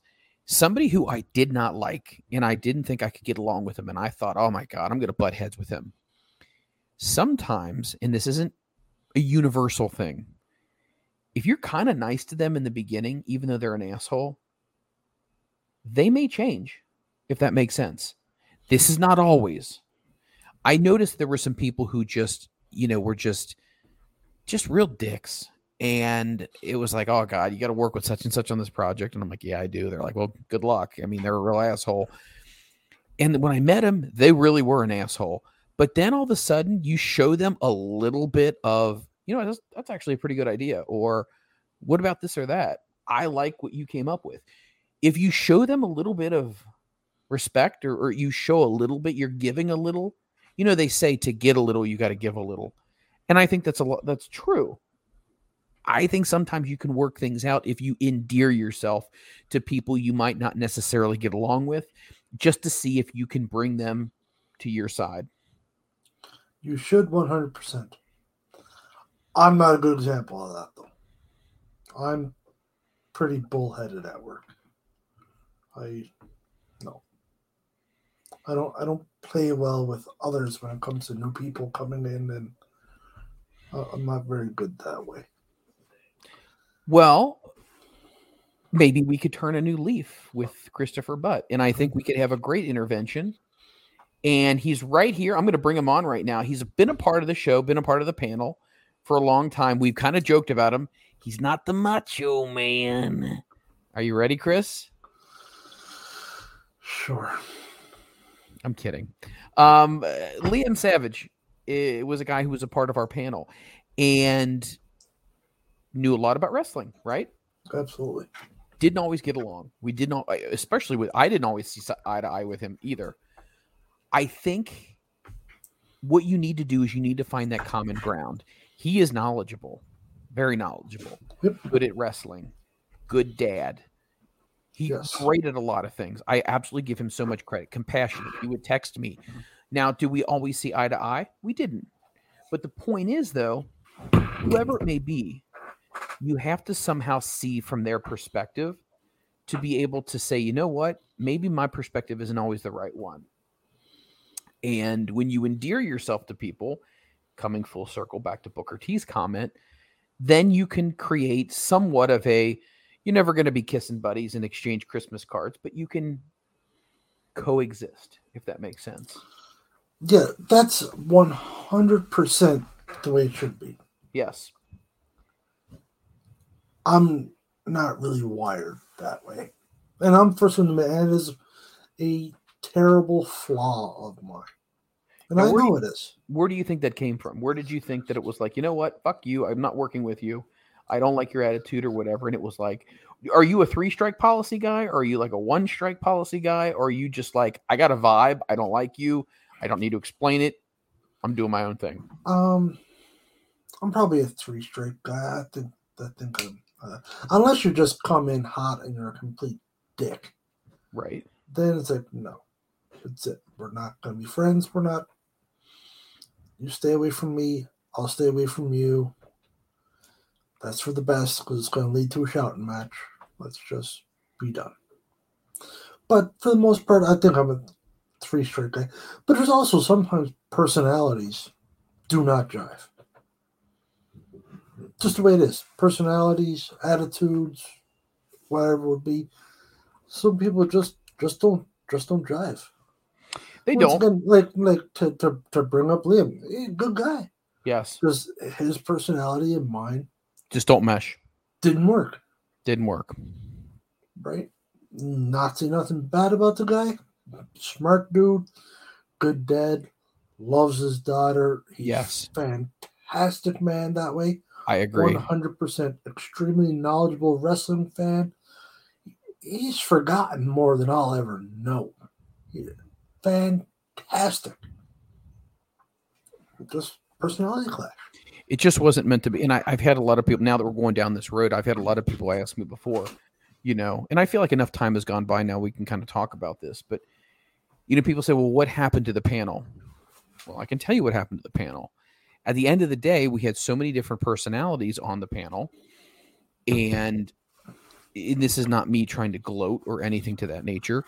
Trying to keep everyone together sometimes was a difficult thing because we were all brought together for the love of wrestling.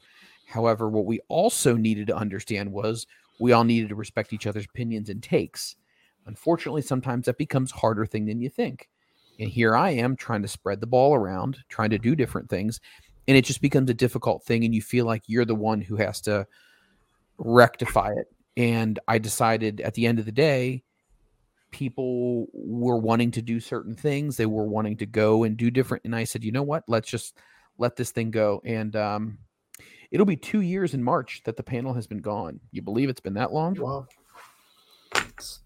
Didn't realize it was that long. Because the panel used to be a lot of fun. Panel was a lot of fun. And by the way, speaking of the panel, somebody who I want to give a shout out to, Moondog Greg Murray is a world champion. And if you saw the video of the end of the match when he won the world title, the pop that the crowd gave and the locker room coming out, tell me if that was not kind of like when Mick Foley beat The Rock. Like, everyone was happy. And it was like, could have happened to a better dude. Could have happened to a better freaking dude who has endeared himself to people, who's been gracious and kind. He wrote me a letter, sent me his own shirt. I didn't pay for it.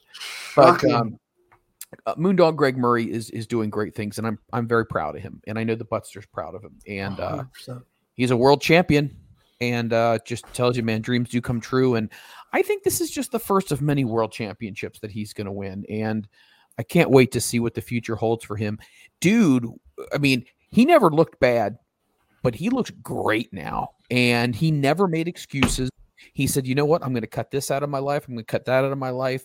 I'm going to hit the gym more. I'm going to do this. And dude looks fantastic. I mean, with the beard and the do-rag and his whole attire, he just has the whole package. And very happy for him. He was part of the panel, and I definitely want to try to bring him back to be a part of some stuff as well.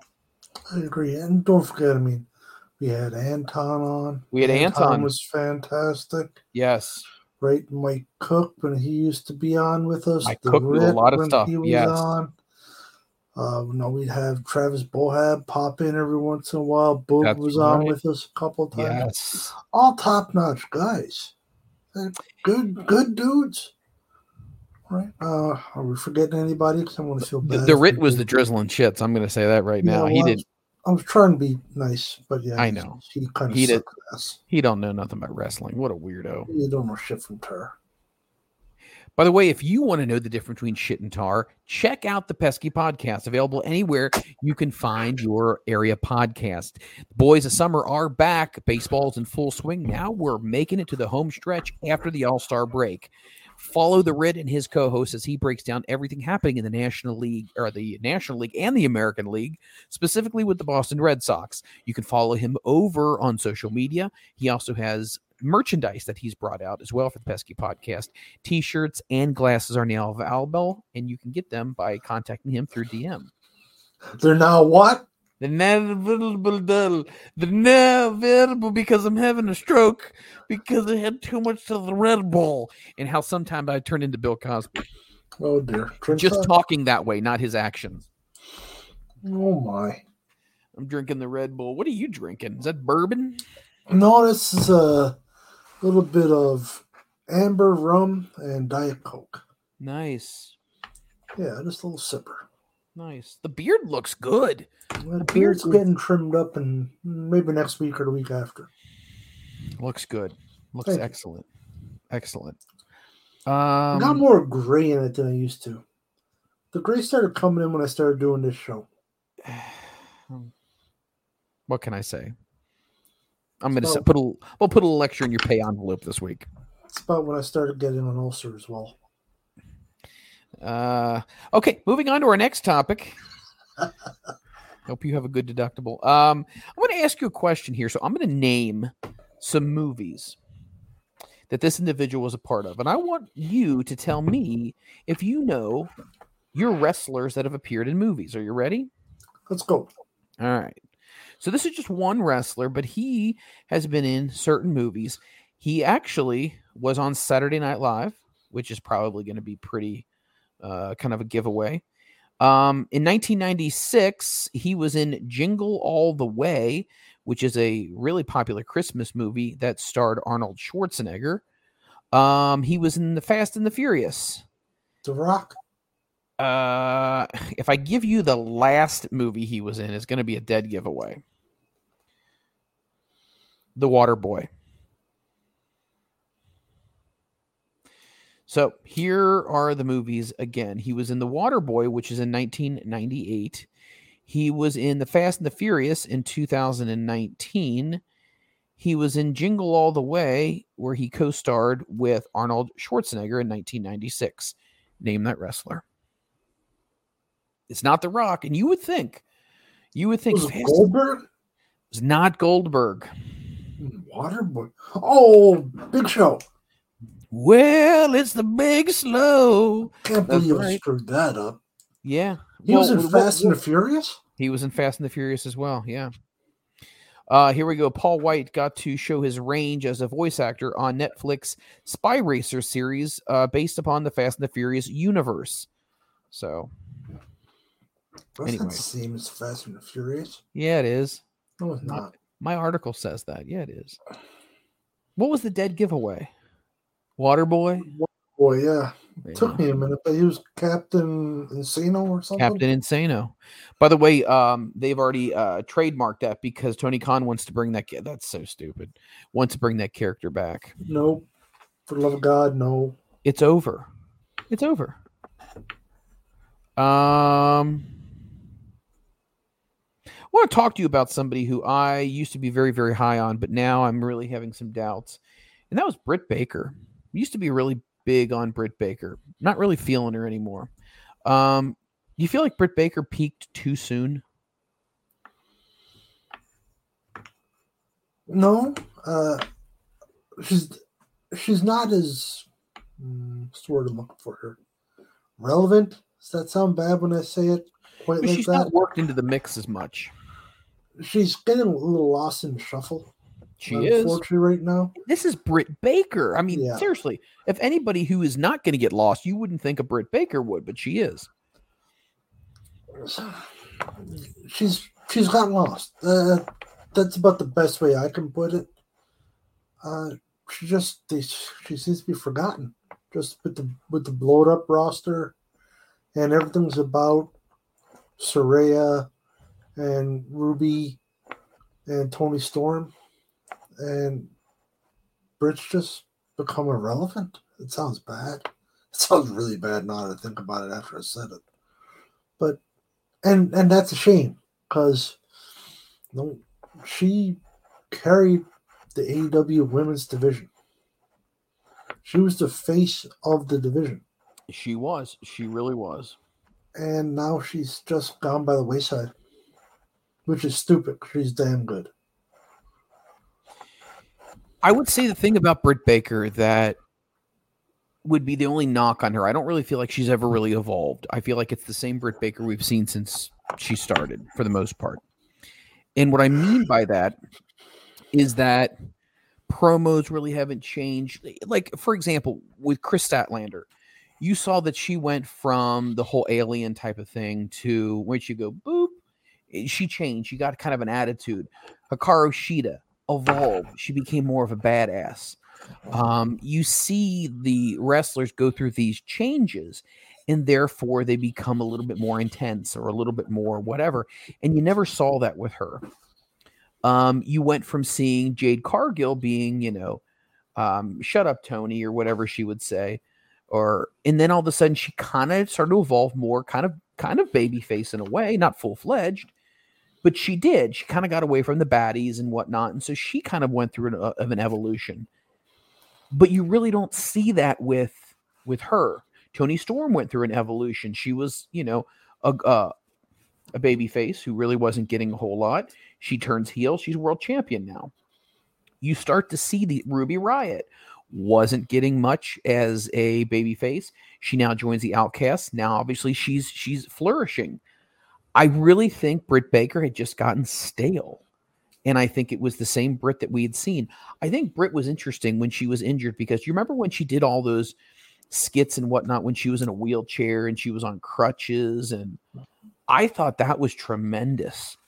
But it was just kind of like, well, after she came back, like they say, and then the bell rang.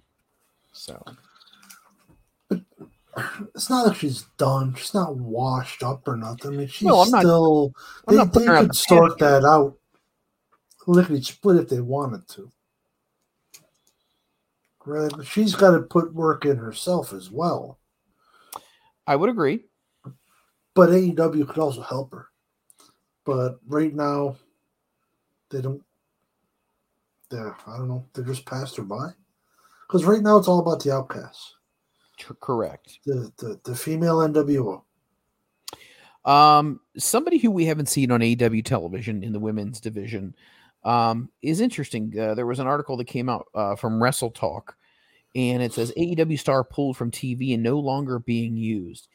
An AEW star is being pulled from television with no creative pushing her anymore. Therefore, she will no longer be on television. With Britt Baker and Jamie Hayter and Saraya and Toni Storm all being the ones who have been pushing the women's division, somebody's been left out.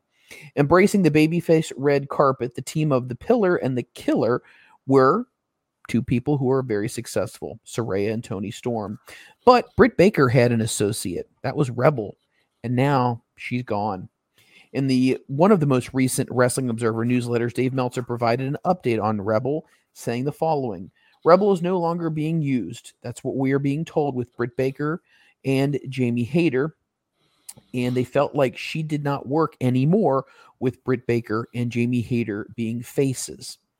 Now, Rebel did join the company in August of 2019 as a backstage person where she would do hair and makeup. Then she ended up accompanying Britt Baker on TV as her personal assistant.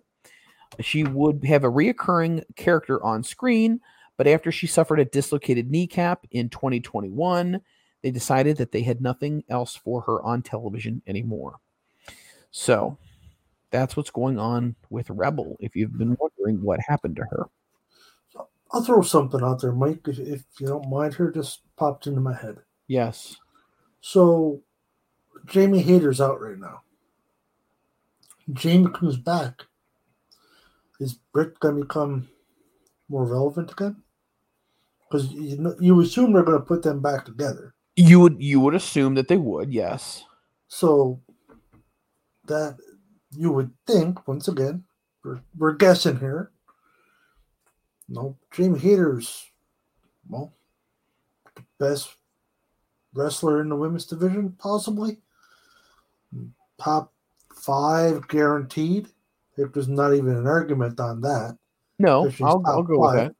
So she's going to come back in. She's going to get right back into the title picture, I guess. Right? She's aligned with Britt.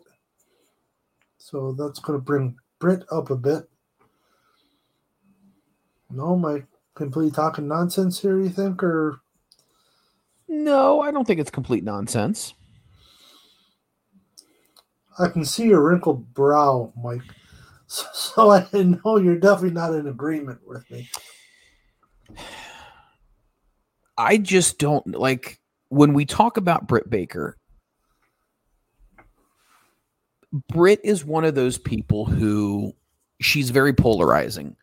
You either get behind her or you feel like there's a level of nepotism is the reason why she succeeded, right? Obviously the girlfriend of Adam Cole, they obviously want to push her because they want to bring Cole in. And Britt wasn't the face of AEW's women division because she was the best wrestler. I mean, keep in mind, Ruby Soho is really good at wrestling. There's no doubt about that. Serena Deeb is really good at wrestling. So there's other people on the division that are better wrestlers. Do I think they're going to put them back together? I think they could. Well, we talked about this in other episodes. Man, they really missed the boat. They missed it, man. They missed the boat big time by having them clash. Mm-hmm. And it should have been. They should have clashed. And it never happened for the most part. We never really got that big finality to everything going on. And then Jamie obviously gets hurt. That kind of changes things. Britt does her thing now. She's a babyface. I don't think Britt as a babyface is a good thing. No, she's more enjoyable as a heel. Yes. I think this is a prime example of what we talked about earlier is going to happen if they turn Max face. This is exactly what will happen with him too.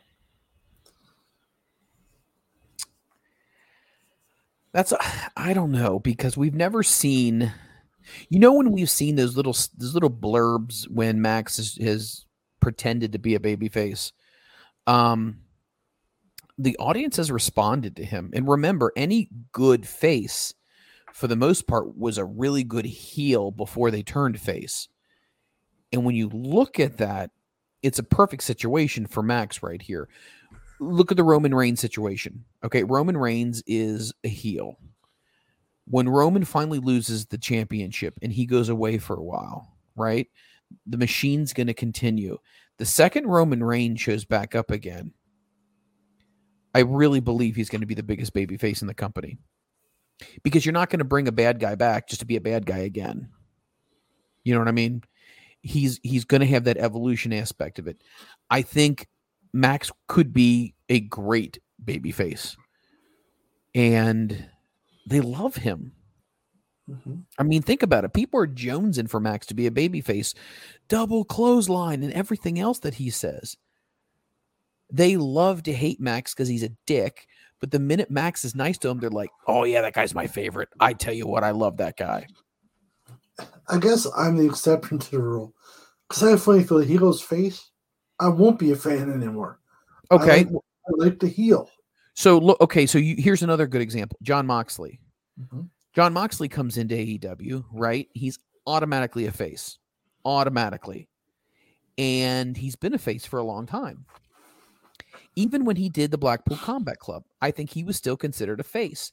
Even when they were going through this feud with the Elite, leading up to Blood and Guts, by the way, they said they made a production mistake and they were supposed to show, I don't know if you read about this, they were supposed to show the post-match Blood and Guts promo that Kenny said that did not air on TV, basically saying, the Elite respects you guys. You guys are top-notch wrestlers. Let's put this behind us. Where they hugged it out and all that? They did. They did. At the end of the day, that was the blow-off for that feud.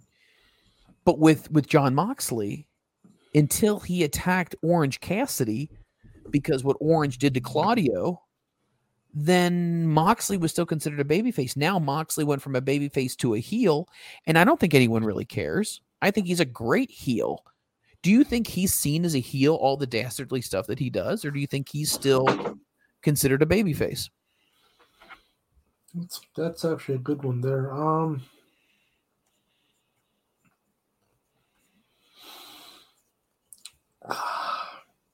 I think he's probably still a face, just because that's kind of what you expect out of him.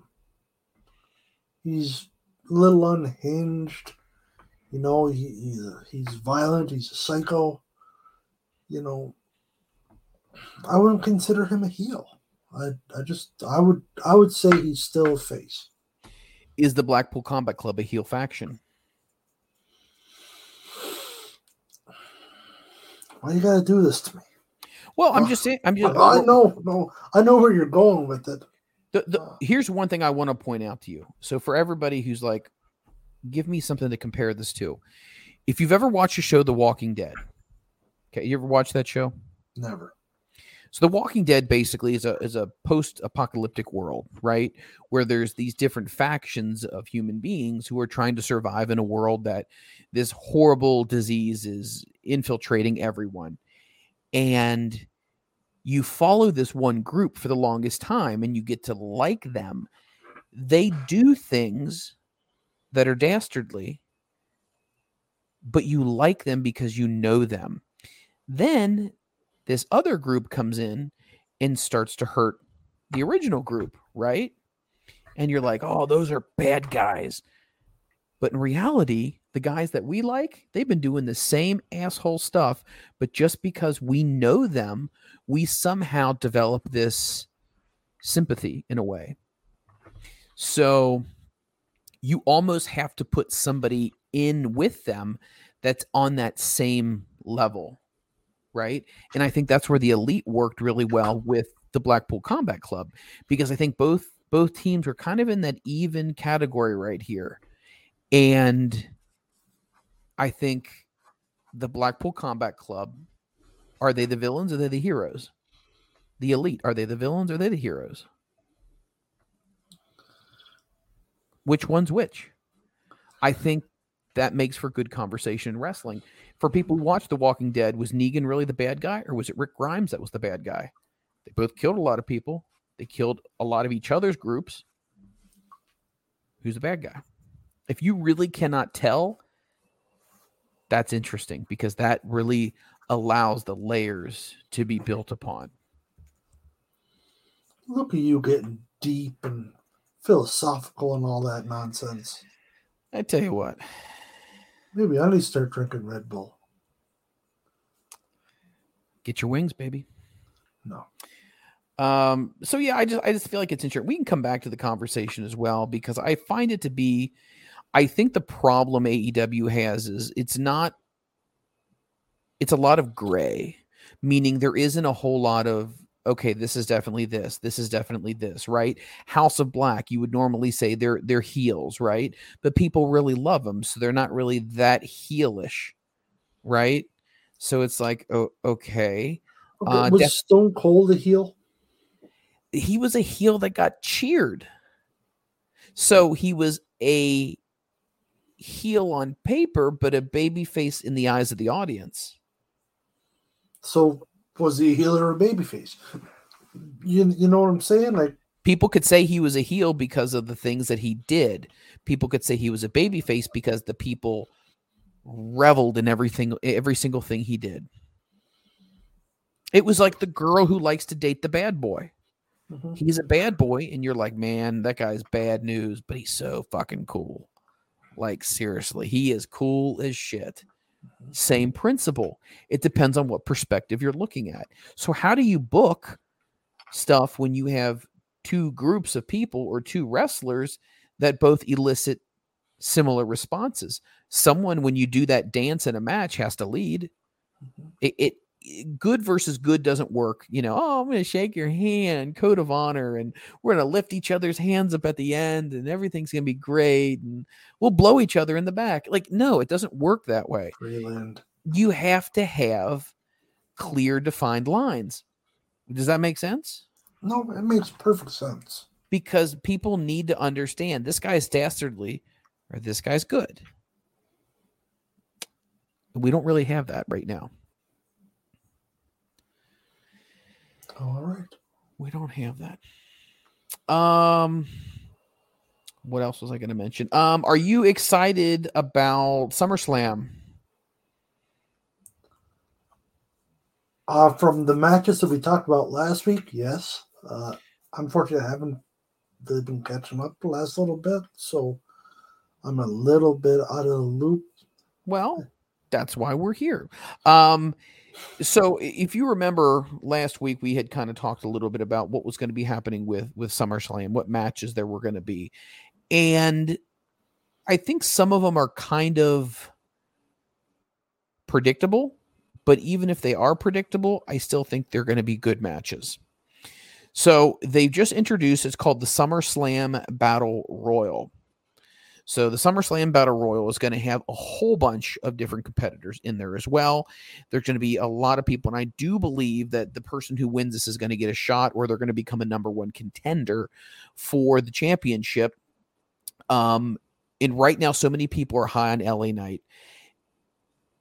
And I don't know, you and I had the conversation about how LA Knight seems like he took a little bit from The Rock, he took a little bit from Stone Cold, he took a little bit from the 1980s, and he put it into a big cauldron and stirred it up.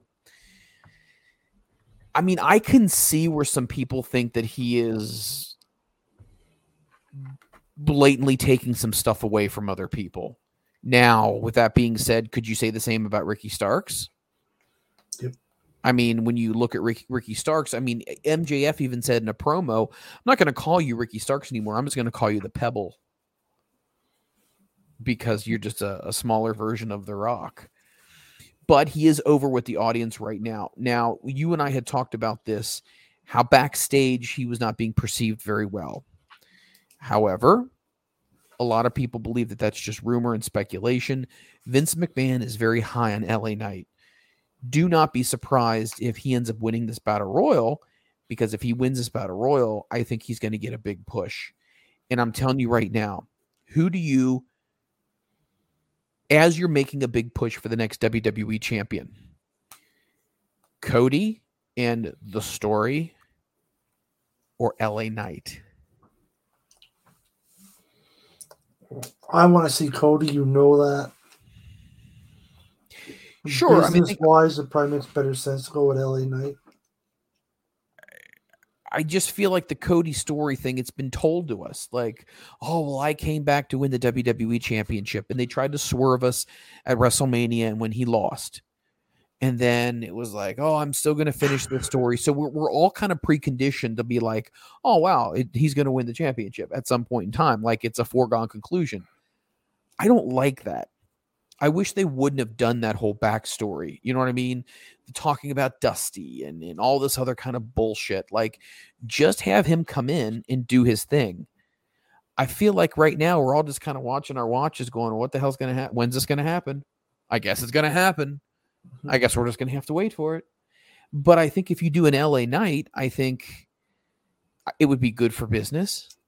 But then I think a lot of people would turn around and say, well, what about the whole Cody story? So no one expected LA Knight to get over when this whole Cody story thing started, right? My triumphant return. The prodigal son has come back. So if you switch gears right now and you go with LA Knight, a lot of people are going to look at your booking and say, well, this, like, you had this big buildup and now it's for shit. Do you think a lot of people would think that way? Probably, because it would be disappointing. You had the build up with Cody, and now we're just gonna ignore that, I guess, and go a different route. But LA Knight's over organically, though. He is over organically. That's hard to ignore. That is very hard for anyone to get over organically. I mean, we talked about how rare that is, and the last person in the WWE to get over that organically was Becky Lynch when she became the Man. Yeah, probably. When she got that bloody face and that bloody nose, I want to say it was at Elimination Chamber, she actually filled in for someone who could not be in that match. And because of her performance, she got over organically with the audience, and she was the Man. Like, whoa. It was impressive. No, I agree. So, and it's hard when somebody gets over like this, because if they ignore it, say they continue with Cody, and they're going to push Cody, and Cody gets his title. Right. Which is not bad. It definitely won't be bad. No. Okay? You missed an opportunity on LA Knight. Nobody's seen this coming. It wasn't that long ago he was in that stupid Mountain Dew match. Very true. And now look at him. Guy's money.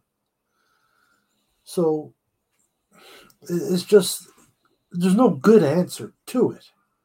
Because one way or another, it's gonna, so many people are gonna be unhappy about it.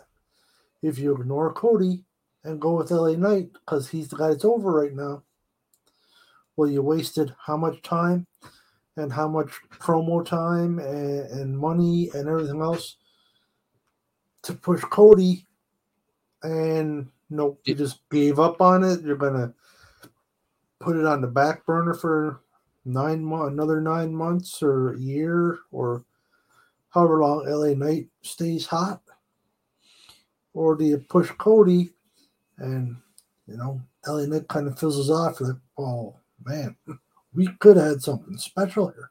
Because when somebody gets hot like this, you don't know where this could go. It could go like just gangbusters. Yes, it could. It might be a short-term thing, but are you not better off to try to make the money right now? Because at the end of the day, that's what it's all about. It's business. It's just about cash. So do you strike when the iron's hot type of thing? I know that's an overused analogy, but I don't. It's a tough one because you've invested a lot in Cody, a lot of time, a lot of money, a lot of screen time, storytelling. So it's hard to walk away from that because, well, you've spent a lot of time and it's not a good look because it almost makes it seem like Cody just can't be the guy. Cody can't get over, which we know is not the case at all, or I don't feel that's the case at all. But it's just LA Knight just happened to get hot right now. It's hard to ignore that. I wouldn't want to be the one to make that decision. I know I'm basically just talking in circles because I don't know where I would go with it. And I'm also biased too. So that doesn't make it any easier for me.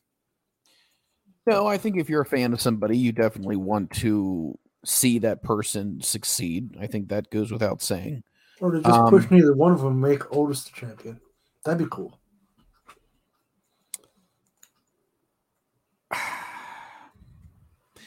I want to kind of comment. Jesus, now you're just trying to throw my completely ignored me.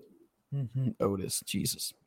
I want to talk about the kind of the dilemma that you're in here with an LA Knight, and what I mean by that is, you made a great point. You said, "How long is this going to last?" We don't know. You have to strike when the iron's hot. You really do, and if you don't, you could have missed out on the biggest boom of the next greatest huge superstar in WWE. If you don't embrace it and get behind it and just strap every rocket on his ass and push him. If you stick with the plan and you go with Cody Rhodes, is Cody Rhodes going to be that generational guy, not to steal a line from someone, but is he going to be the John Cena? Is he going to be the guy who can literally get a ton of people to come in the door because he's the champion? I mean, maybe. I don't know. But I know LA Knight right now, the crowd responds to him really well. Cody gets good pops too. But whenever you have a catchphrase and people repeat the catchphrase or the end of the catchphrase, you know you're doing something right. So we talked about merchandise sales in AEW. I want to talk a little bit about merchandise sales in WWE. It says, and by the way, let me just give you some dates here. This is from the month of June. This is coming from the Wrestling Observer newsletter. It says, Dave Meltzer stated in the Wrestling newsletter that Seth Rollins is leading the merchandise for WWE. So the merchandise ratings are as follows. Seth Rollins, the LWO, believe it or not. Roman Reigns is 3.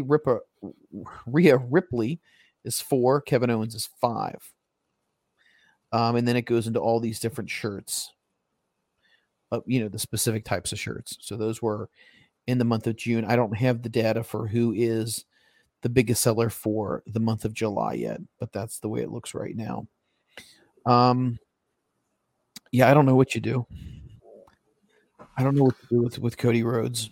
I mean, you've basically shown your hand to everyone. Everyone's like, hey, he's going to win it at some point. So I don't know. Don't know. But I can tell you right now that, well, I think the other thing you got to consider is, and I know I'm rambling now, but LA Knight's not the youngest guy in the world either. So wouldn't you want to try to maximize what you can with a guy who's older than Cody Rhodes? Does that sound make any sense? Oh, it makes perfect sense. Like, if he's hot, use him now because he's older. And it's like, why would you want to waste an opportunity like that? Let me see. His name is Sean. See, I've read the LA Knights t-shirts for like 1, 2, 4, and 5 for sales. Really? Or 1, 3, 4, and 5 or something like that. That's why I was surprised when you said Seth Rollins. Seth is over a lot. I agree. Let's see. He was born November 1st of 1982. So that means a little older than I am. So he's 43-ish. Yeah.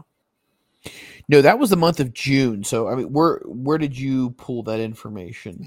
I'm just looking here now.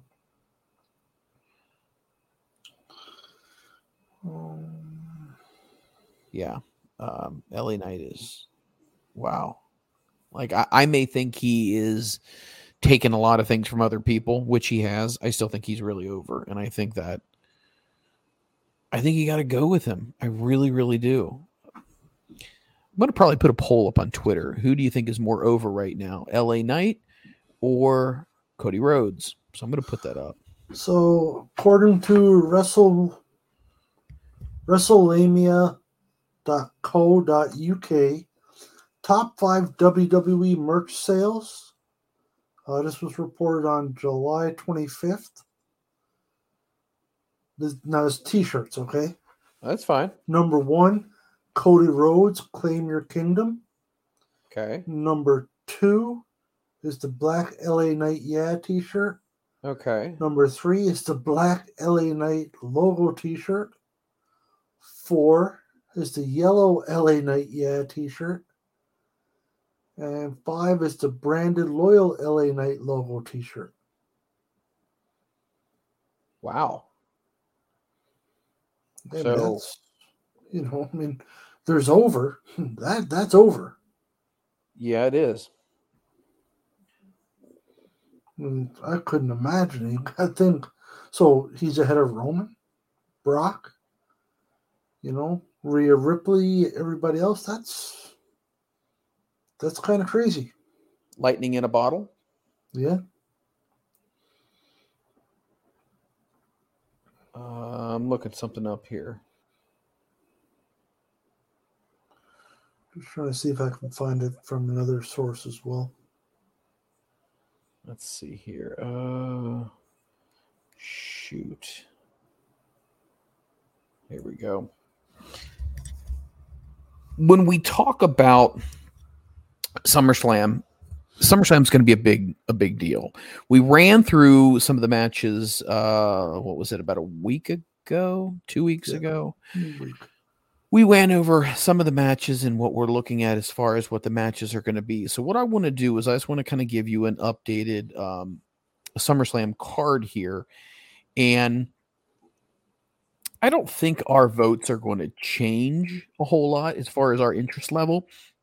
But I want to let you know who the prognosticators are choosing the winners are going to be. I think that would be interesting here. So because Bleacher Report just gave the updated card for SummerSlam, and they, on Bleacher Report, named who they think is going to be winning these matches. So let me go over some of these. So right now, the SummerSlam Battle Royal, a lot of people are predicting that it's going to be LA Knight.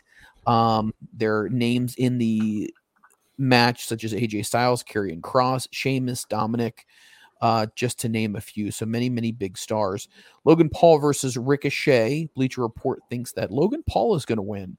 Also largely due to the fact he's had so many great matches so far in WWE, and his exposure with social media can definitely get a buzz going about him. And I think that can definitely help. Ronda Rousey is going to be taking on Shayna Baszler in what is going to be Ronda Rousey's last feud in WWE. Now, that's not speculation. That's not rumor. That's not what we think is going to happen. Ronda herself has actually said that she has a hard out in her contract and that she wants her last feud to be Shayna Baszler. Therefore, Bleacher Report predicts that Shayna Baszler is going to be going over. Cody Rhodes and Brock Lesnar. The less said about this, the better. Cody Rhodes goes over. This is the rubber match of the two, of the series between the two, and they think Cody's going to win. Intercontinental Championship match, Gunther takes on Drew McIntyre. I think this is going to be a great match, personally. This is probably, or could be, the match of the night. The predicted winner is going to be Gunther, that he's going to retain. Right now, there's a lot of people who think that Gunther very well could eventually compete for the WWE Championship.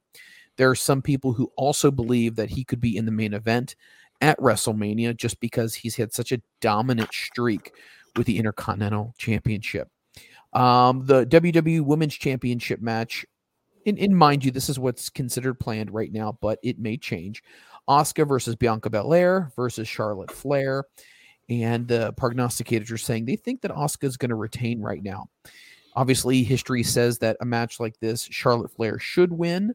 Bianca Belair, I don't necessarily feel like she needs to win right now. She's young enough. I think she's going to have a long, storied career, but you definitely don't want to go back to the well and go back to Charlotte. It's just going to seem like wash, rinse, and repeat. Mm-hmm. The World Heavyweight Championship, new belt that's been added to WWE. Seth Rollins takes on Finn Balor. Bleacher Report says that Rollins is going to retain. Here's the one thing I'm going to say. If you're really wanting to get Judgment Day as a faction over, and we talked about how we think eventually they're going to break them up, you got to give it to Finn Balor. Finn Balor, outside of when he had the Universal Championship, really hasn't had an opportunity to get gold in WWE. This may be the one best chance that he has. Other than that, if they decide to break away with this group and go their separate ways, you're going to see that everyone else found success in the group outside of him. Rhea Ripley became a champion. Dominic Mysterio became a champion. Damian Priest is on a hot roll right now. Obviously, Mr. Money in the Bank.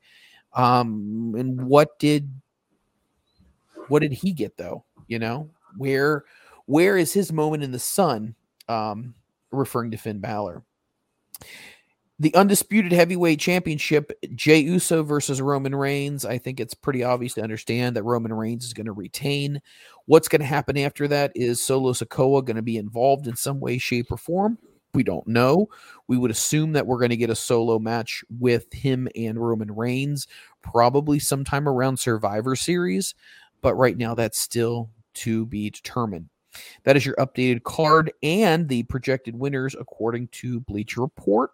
So let's go back to the butt. Okay. What did you find out? I was going through different tabs. I'm sorry. You're brutal.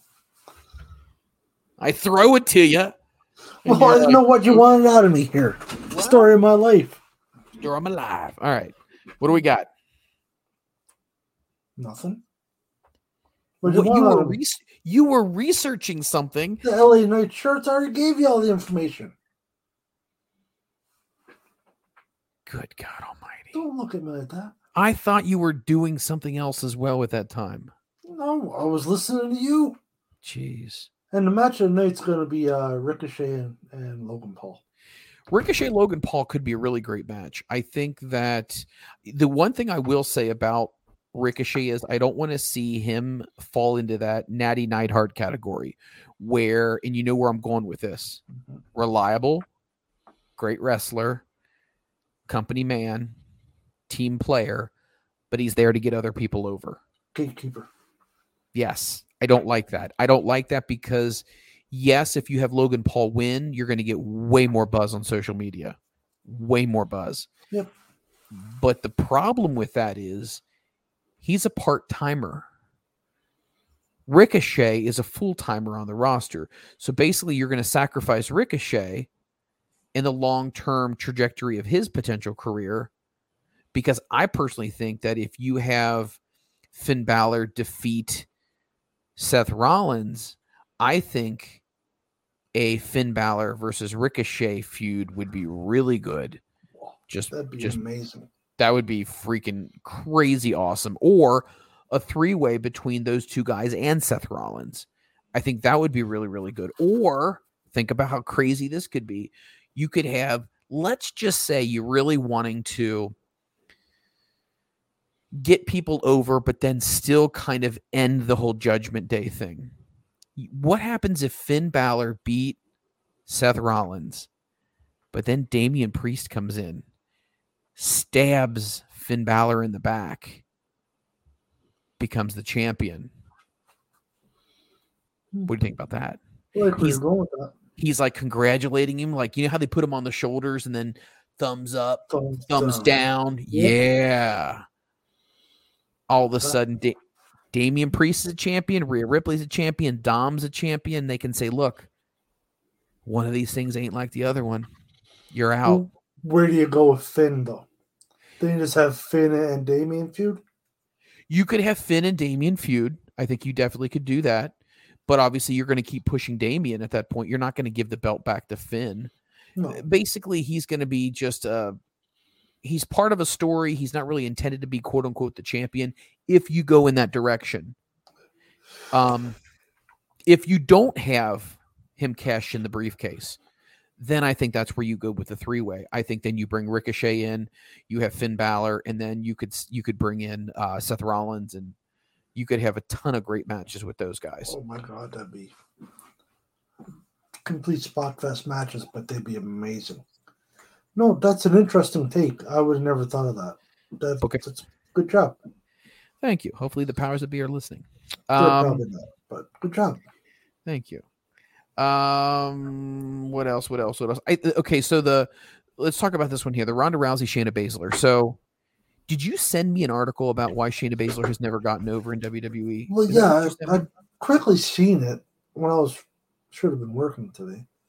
And I never really read it myself, to be honest with you. I read a bit of it, but I didn't get a chance to read through all of it. Okay. Where is it here? See, I was from a Sportster. And it was just basically why Baszler has never been the success in main roster. Because you think she was NXT champion, no? Like a dominant NXT champion, if memory serves me correct. She was really good. And it never seemed to translate. And I know that happens fairly often with talent coming from NXT to kind of get buried on the main roster or lost or however you want to look at it. But she just never did. And I'm quickly scrolling through it here now. And they're saying some of it was, Vince doesn't understand the whole MMA gimmick. Well, he can't play naive to that because that's the whole shtick of Ronda Rousey. True. So I don't know. Why? Why do you think she's never gotten over? What's your take on it? I don't think she's good on the mic. I don't think she has charisma. I don't think she gets she's one of those people who is just damn good at what she does, but she doesn't have that larger than life persona that goes with it. Mm-hmm. Here's what I'll say. It reminds me of a Jerry Lynn. And I love Jerry, and I'm very tight friends with Jerry, so I can say this. Jerry was one of those guys who was probably one of the best that's ever done it in his weight class. I mean, the Young Bucks made the tag belts, and he's on the belt. He is always quoted as having some of the greatest matches. He's a guy that people come to, and they emulate the things that Jerry Lynn has done before. People come to him for coaching seminars and all that kind of stuff. Jerry could do it. Jerry will also admit, I wasn't much of a mic guy. I think Shayna Baszler falls in that same category. One of the best pure wrestlers, great, technically savvy, takes care of her opponent in the ring. Another thing Jerry did. Mm-hmm. But once again, never had that bombastic, larger-than-life persona. And I think when Vince wants to get behind somebody, they want to see somebody who has that. I mean, is Shawn Ricker, LA Knight, necessarily the greatest wrestler you've ever seen? No. Is the thing hot right now? Yes. Therefore, Vince is behind it. Mm-hmm. Why was Vince behind Ronda Rousey? Ronda was popular. Ronda also was a big fan of Roddy Piper. Would wear the Roddy Piper leather jacket that Piper gifted her before he passed away. Ronda had this buzz about her. The baddest woman on the planet. The whole thing. The point is, you have to have the in-ring and you have to have the shtick and the personality to go with it. And I think on a scale of 1 to 10, Shayna Baszler's personality is a 2. Ronda's any better? Ronda can't talk a lick. Ronda is not great on the mic, but Ronda is good at screaming, yelling, and getting aggression out to the point where she didn't necessarily need to use the microphone. The minute you gave her the microphone, it was the drizzle and shits. It was bad. Well. Yeah. It didn't, but she still had that buzz about her. She still had something to go with her. It's like having an entree, but you have no side dishes, right? Yeah, no, sure. What else you got? What else you got in the bag? Yeah. So, but I mean, thing is, it's too bad because Shayna Baszler's so good. Shayna Baszler's fantastic. Why do you think? Okay, so if we're talking about Shayna Baszler, let's talk about the original 4 horsewomen. Jessamine Duke. Jessamine Duke was one of them. She is not currently signed to anyone else. Was it Charlotte Flair? Oh my God, Shayna Baszler and the girl who's on AEW, Marina Shafir. Yeah. Well, why hasn't Jessamyn Dukes been brought in? What was she just given up on? Jessamyn Duke, even her MMA career kind of ended a bit weird. I don't know what happened. She just kind of fizzled out. I mean, I can see that as well. It's you can't fizzle out in WWE if you never really given much of a start to begin with. True. Because everyone's a blank canvas for the most part. And it's up to creative and to some degree the talent to come up with what is it that makes me different than everybody else. So if you have the 4 horsewomen, unless you're going to push them where they're going to terrorize the entire women's division and they're going to be these submission machines, unless you really program them to be that way, then individually it's just going to be the same thing. Wash, rinse, and repeat. You know what I mean? Oh, here's another arm bar. Okay, well, here's another whatever. But you have to build them to be something. And unless you do that, then yeah, Jessamyn Dukes, what's different between her and Shayna Baszler? Or her and fill in the blank. Yeah, well, you're right. Fair enough. Now, I will say Shayna is projected to win this one. This obviously is not a surprise for the simple fact that what we believe, this is the end. This is the swan song for Ronda Rousey. So obviously they're going to have her. Cody and Brock, obviously everyone knows that Cody Rhodes is going to end up winning this one because of the story. You know, I think here's the interesting thing about the Cody Rhodes situation. Whenever someone says, oh, I wonder what's going to happen. You know, why is Cody feuding with Brock? First of all, that was a shit show. Like how they set that up. We talked about that was weird. But it wasn't just that, but it was like no matter what Cody does on the side, it's like there's a path to Roman. But then sometimes he'll take a turn, or here he'll have to make a turn there, and he'll feud with other people along the way on the road to WrestleMania. No one ever expects him he's going to lose any of these feuds. Some of these feuds may go 3 matches. He'll win 2 out of 3 of them. It's so predictable. It is very predictable. I mean, I remember reading an article where somebody said Cody Rhodes not winning the championship at WrestleMania 39 was a big mistake. And then I read another article where somebody said, no, it made the most sense. Because think about it. Cody Rhodes came into WWE, didn't do shit, was number 30 or whatever it was in the Rumble, wins the Rumble, now becomes the automatic number 1 contender, and he ain't really done anything. He just got to WWE. And it's just like, oh, we're going to just jump you ahead of line from everybody else.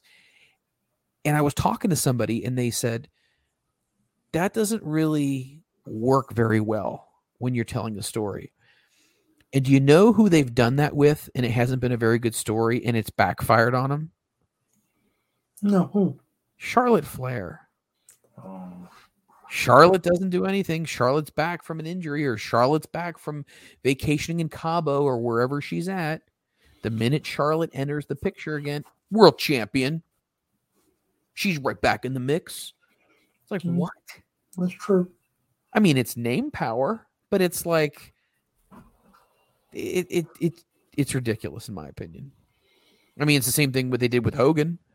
Hogan came into WCW and he was cutting promos and interviews about Ric Flair. And all of a sudden his first match back, Bash at the Beach in, was it Daytona, Florida or Orlando? Shaquille O'Neal came out with him. Mr. T came out with him. Jimmy Hart came out with him, and somebody else.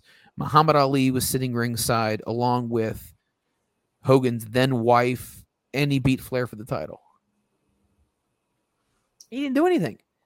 He didn't come in and have, great matches, and I beat this guy, and I beat that. But he didn't need to. Hogan didn't need to. But the point is, though, people don't necessarily always like that. If someone just comes in and it's like, oh, here we go again. Wash, rinse, and repeat. That could be reasons why people are Hogan detractors. And I think that's why Charlotte Flair has probably more people who are non-pro her than are pro Charlotte Flair. That might be a good poll question as well. Are you high on Charlotte Flair these days, or has your fanhood from her waned? Yeah, that'd be good. That should be a real good one. Just to see what people have to say about, I was usually really behind her. Now it's like kind of getting sick of the same stuff. It's a good call. Anyway, I did want to bring up another topic. Obviously, I know we're running long here. 11:45. Okay. Really quick. Matt Riddle. Matt Riddle lost on Monday Night Raw, and a lot of people are saying that Matt Riddle's behavior, his suspension, the way he carries himself, man, it's just not working.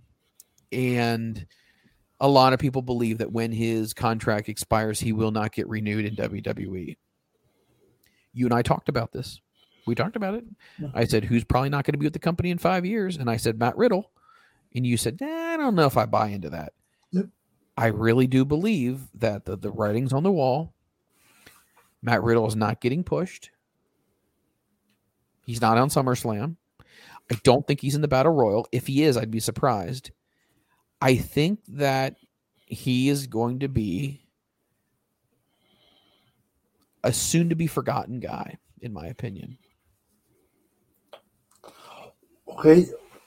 Why? I think he's getting forgotten, not because of the marijuana or whatever he did or his actions. I think because Matt Riddle by himself isn't that interesting. When he was with Randy Orton, it made him interesting. Matt Riddle got the rub from Randy Orton.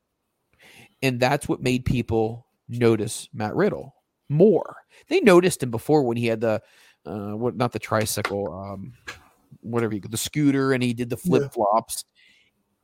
He was kind of hot for a cup of coffee. Mm-hmm. Then people were like, "Oh, okay, this is same old Matt Riddle." So I think what WWE decided to do was we need to do something with Matt Riddle to make him more interesting. Well, what are we doing with Randy? Let's see if Randy can bring this guy up. And it was good. Randy gets injured. Matt does some nefarious things. Is Matt all that interesting anymore? Do you see Matt being somebody who... I thought Matt Riddle could be a WWE champion at one point. I honest to God did. Mm-hmm. I think most people did. He had the intangibles. He had everything, but it just, for whatever reason, never panned out. And I think it's a damn shame. But... because when you bring Randy Orton back, I don't think you're going to put him back with Matt Riddle again. I'll tell you that. I think what you should do is you should have Matt confront Randy. I haven't heard from you. What's been going on? You never contacted me. And then he just continues to hound Randy Orton, become annoying. And then that's going to set up the first match from Randy Orton coming back, and he's going to take out Matt Riddle. And where Matt Riddle goes from there, we don't know. You may then see Matt Riddle show back up in NXT. Don't be surprised on that call. Look at you. You are red hot tonight. I'm red hot because I'm drinking the Red Bull. Guys, if you want to be red hot, make sure that you can stay awake. And don't blink for an hour and a half podcast. Make sure you drink your Red Bull. Also, by the way, if you have any heart issues or anything like that, please consult your doctor before drinking Red Bull. I don't recommend drinking Red Bull to anyone else. It's not healthy. It's not safe. And it smells like kerosene. So don't listen to Freland. Don't drink it. Don't drink it. I'm drinking it because I am very tired and I have a 4-month-old and I wanted to make sure I was awake for one of my most favorite things to do, and that is to talk to the butt. Kind of want to make fun of you for that, but I can't. That was actually really nice. You can't. Thanks, see? Mike, I appreciate that. See, I booked you in a corner. You want to turn heel on me, but you know what? I did, but no, he's being nice to me. I'll let this one slide. I'll send you a nasty text tomorrow morning or something. I appreciate. I would expect nothing less. Guys, if you're enjoying our podcast, remember, we joked earlier, the Pesky Podcast is all about the Boston Red Sox. Follow the boys this summer as we come into the home stretch. It's the second half of the season. Obviously, we know that the summer weather is winding down and cool fall weather is in the air. Will the Red Sox make the postseason, or will the Rays and the Yankees hold them off? Find out all this information on the Pesky Podcast. You can find them anywhere fine podcasts are made available. You can follow the Rit on social media as well, as he will keep you up to date with everything. They also have merchandise that's available as well. Contact the Rit through personal DM, and he can get you all hooked up. Once again, the Pesky Podcast brought to you by the Front Row Material brand. All right. Do you like my cooking pictures I've been sending you recently? They've been amazing. Like, seriously, I would have never known you could cook like that. Love cooking. And my wife told me, she said the other night, she's like, you spend more time cooking some things that should be fairly basic. And I told her this. I said, it's about presentation. It's about presentation, baby. And no, love cooking. So. Oh, so it's the pictures you sent, and then I was making pulled pork sandwiches. Oh, crap. No, send it. Looks like crap. No, I'll take a picture. Pulled pork is fantastic. Oh my God. Pulled pork I agree. It's a great meal, but then, yours is all fancy, and no, I wouldn't send you a picture of that. Well, to answer your question on the air, what you texted me, yes, in Cincinnati, wherever, if we're ever in an area where there's a kitchen nearby, I literally will make you whatever you want. Well, guarantee if I'm in Cincinnati, it'll be at an Airbnb, so it'll definitely be a kitchen. I'll even make you some poutine. Poutine? I'll make a Cincinnati version of it. Sounds good. I'll give it a try. All right, Toy Man. When is the next big toy show that's coming up? August 26th. Let me get my calendar here. Linda makes me put it all on a calendar now. August 26th. B&B Show and Shine. It's a memorial car show. Nice. In Harrowsmith. It's 20 minutes north of here. A good friend of mine, he runs Rapture window tinting and car decals and car wrapping. Nice. So he's one of the main sponsors, and he spoke to me, and so I'm going to be selling my toys there. And as well, we're going to be running some kind of a little fundraiser. So I made up 50 smaller toy roadsters. We're going to sell them for $10 a pop. The kids can decorate them. Linda's going to set up a little decorating stand, and all money raised from that, we're going to take and donate it to the South Frontenac Fire Department. Dude, that's awesome. So the B&B, those two good friends, they both unfortunately perished in car accidents, not too far apart from each other, both young men. And the South Frontenac Fire Department, I responded to both wrecks from the story that I know. So everything raised there was donated to them. And how it's going to work is I'm going to build a ramp, and you launch your car down the ramp, and the car that goes furthest is going to win a prize. That's awesome. So yeah, just going to try to give back a little bit. I like that, like a soapbox derby in a way. Yeah, just catching air. I got to get around to making the ramp, though. I haven't got that yet. You'll figure it out, right? Oh, There's always enough time in the Butts workshop. Oh yeah, I'll figure it out on the 25th. Knowing me. I was just about to say, no matter how many orders come in or how many toys that this man has to make, he always finds a way to get it done. I'm telling you, this guy is 10 times better than Santa ever was. And I mean that because I think you do a fantastic job in what you do, and you're passionate about what you do. You love giving back, and you like putting smiles on people's faces. And I'm proud of you. I really Absolutely. am. You've done a hell of a great job. Thank you, Mike. I appreciate that. That's very kind words. What else was I going to say? Well, I think that's about the end of it. So for listening to this podcast, we greatly appreciate that. Shoot us a message on Twitter or X or whatever it's called. You can follow me and shoot me DMs. I'm at the Mike Freland, TheMikefre. Land. Butster, what is your Twitter, X, whatever Elon Musk wants to call it this week? What's your handle? Twitter's at GOTNEWF2291. Perfect, you got it. So hit us up. Let us know your wrestling questions, your food questions, anything about Canada. We'd love to go ahead and engage with you on social media. Guys, for the Butster, I am Mike Freland. It has been so much fun. We will catch you on the next episode of the Front Row Material Break.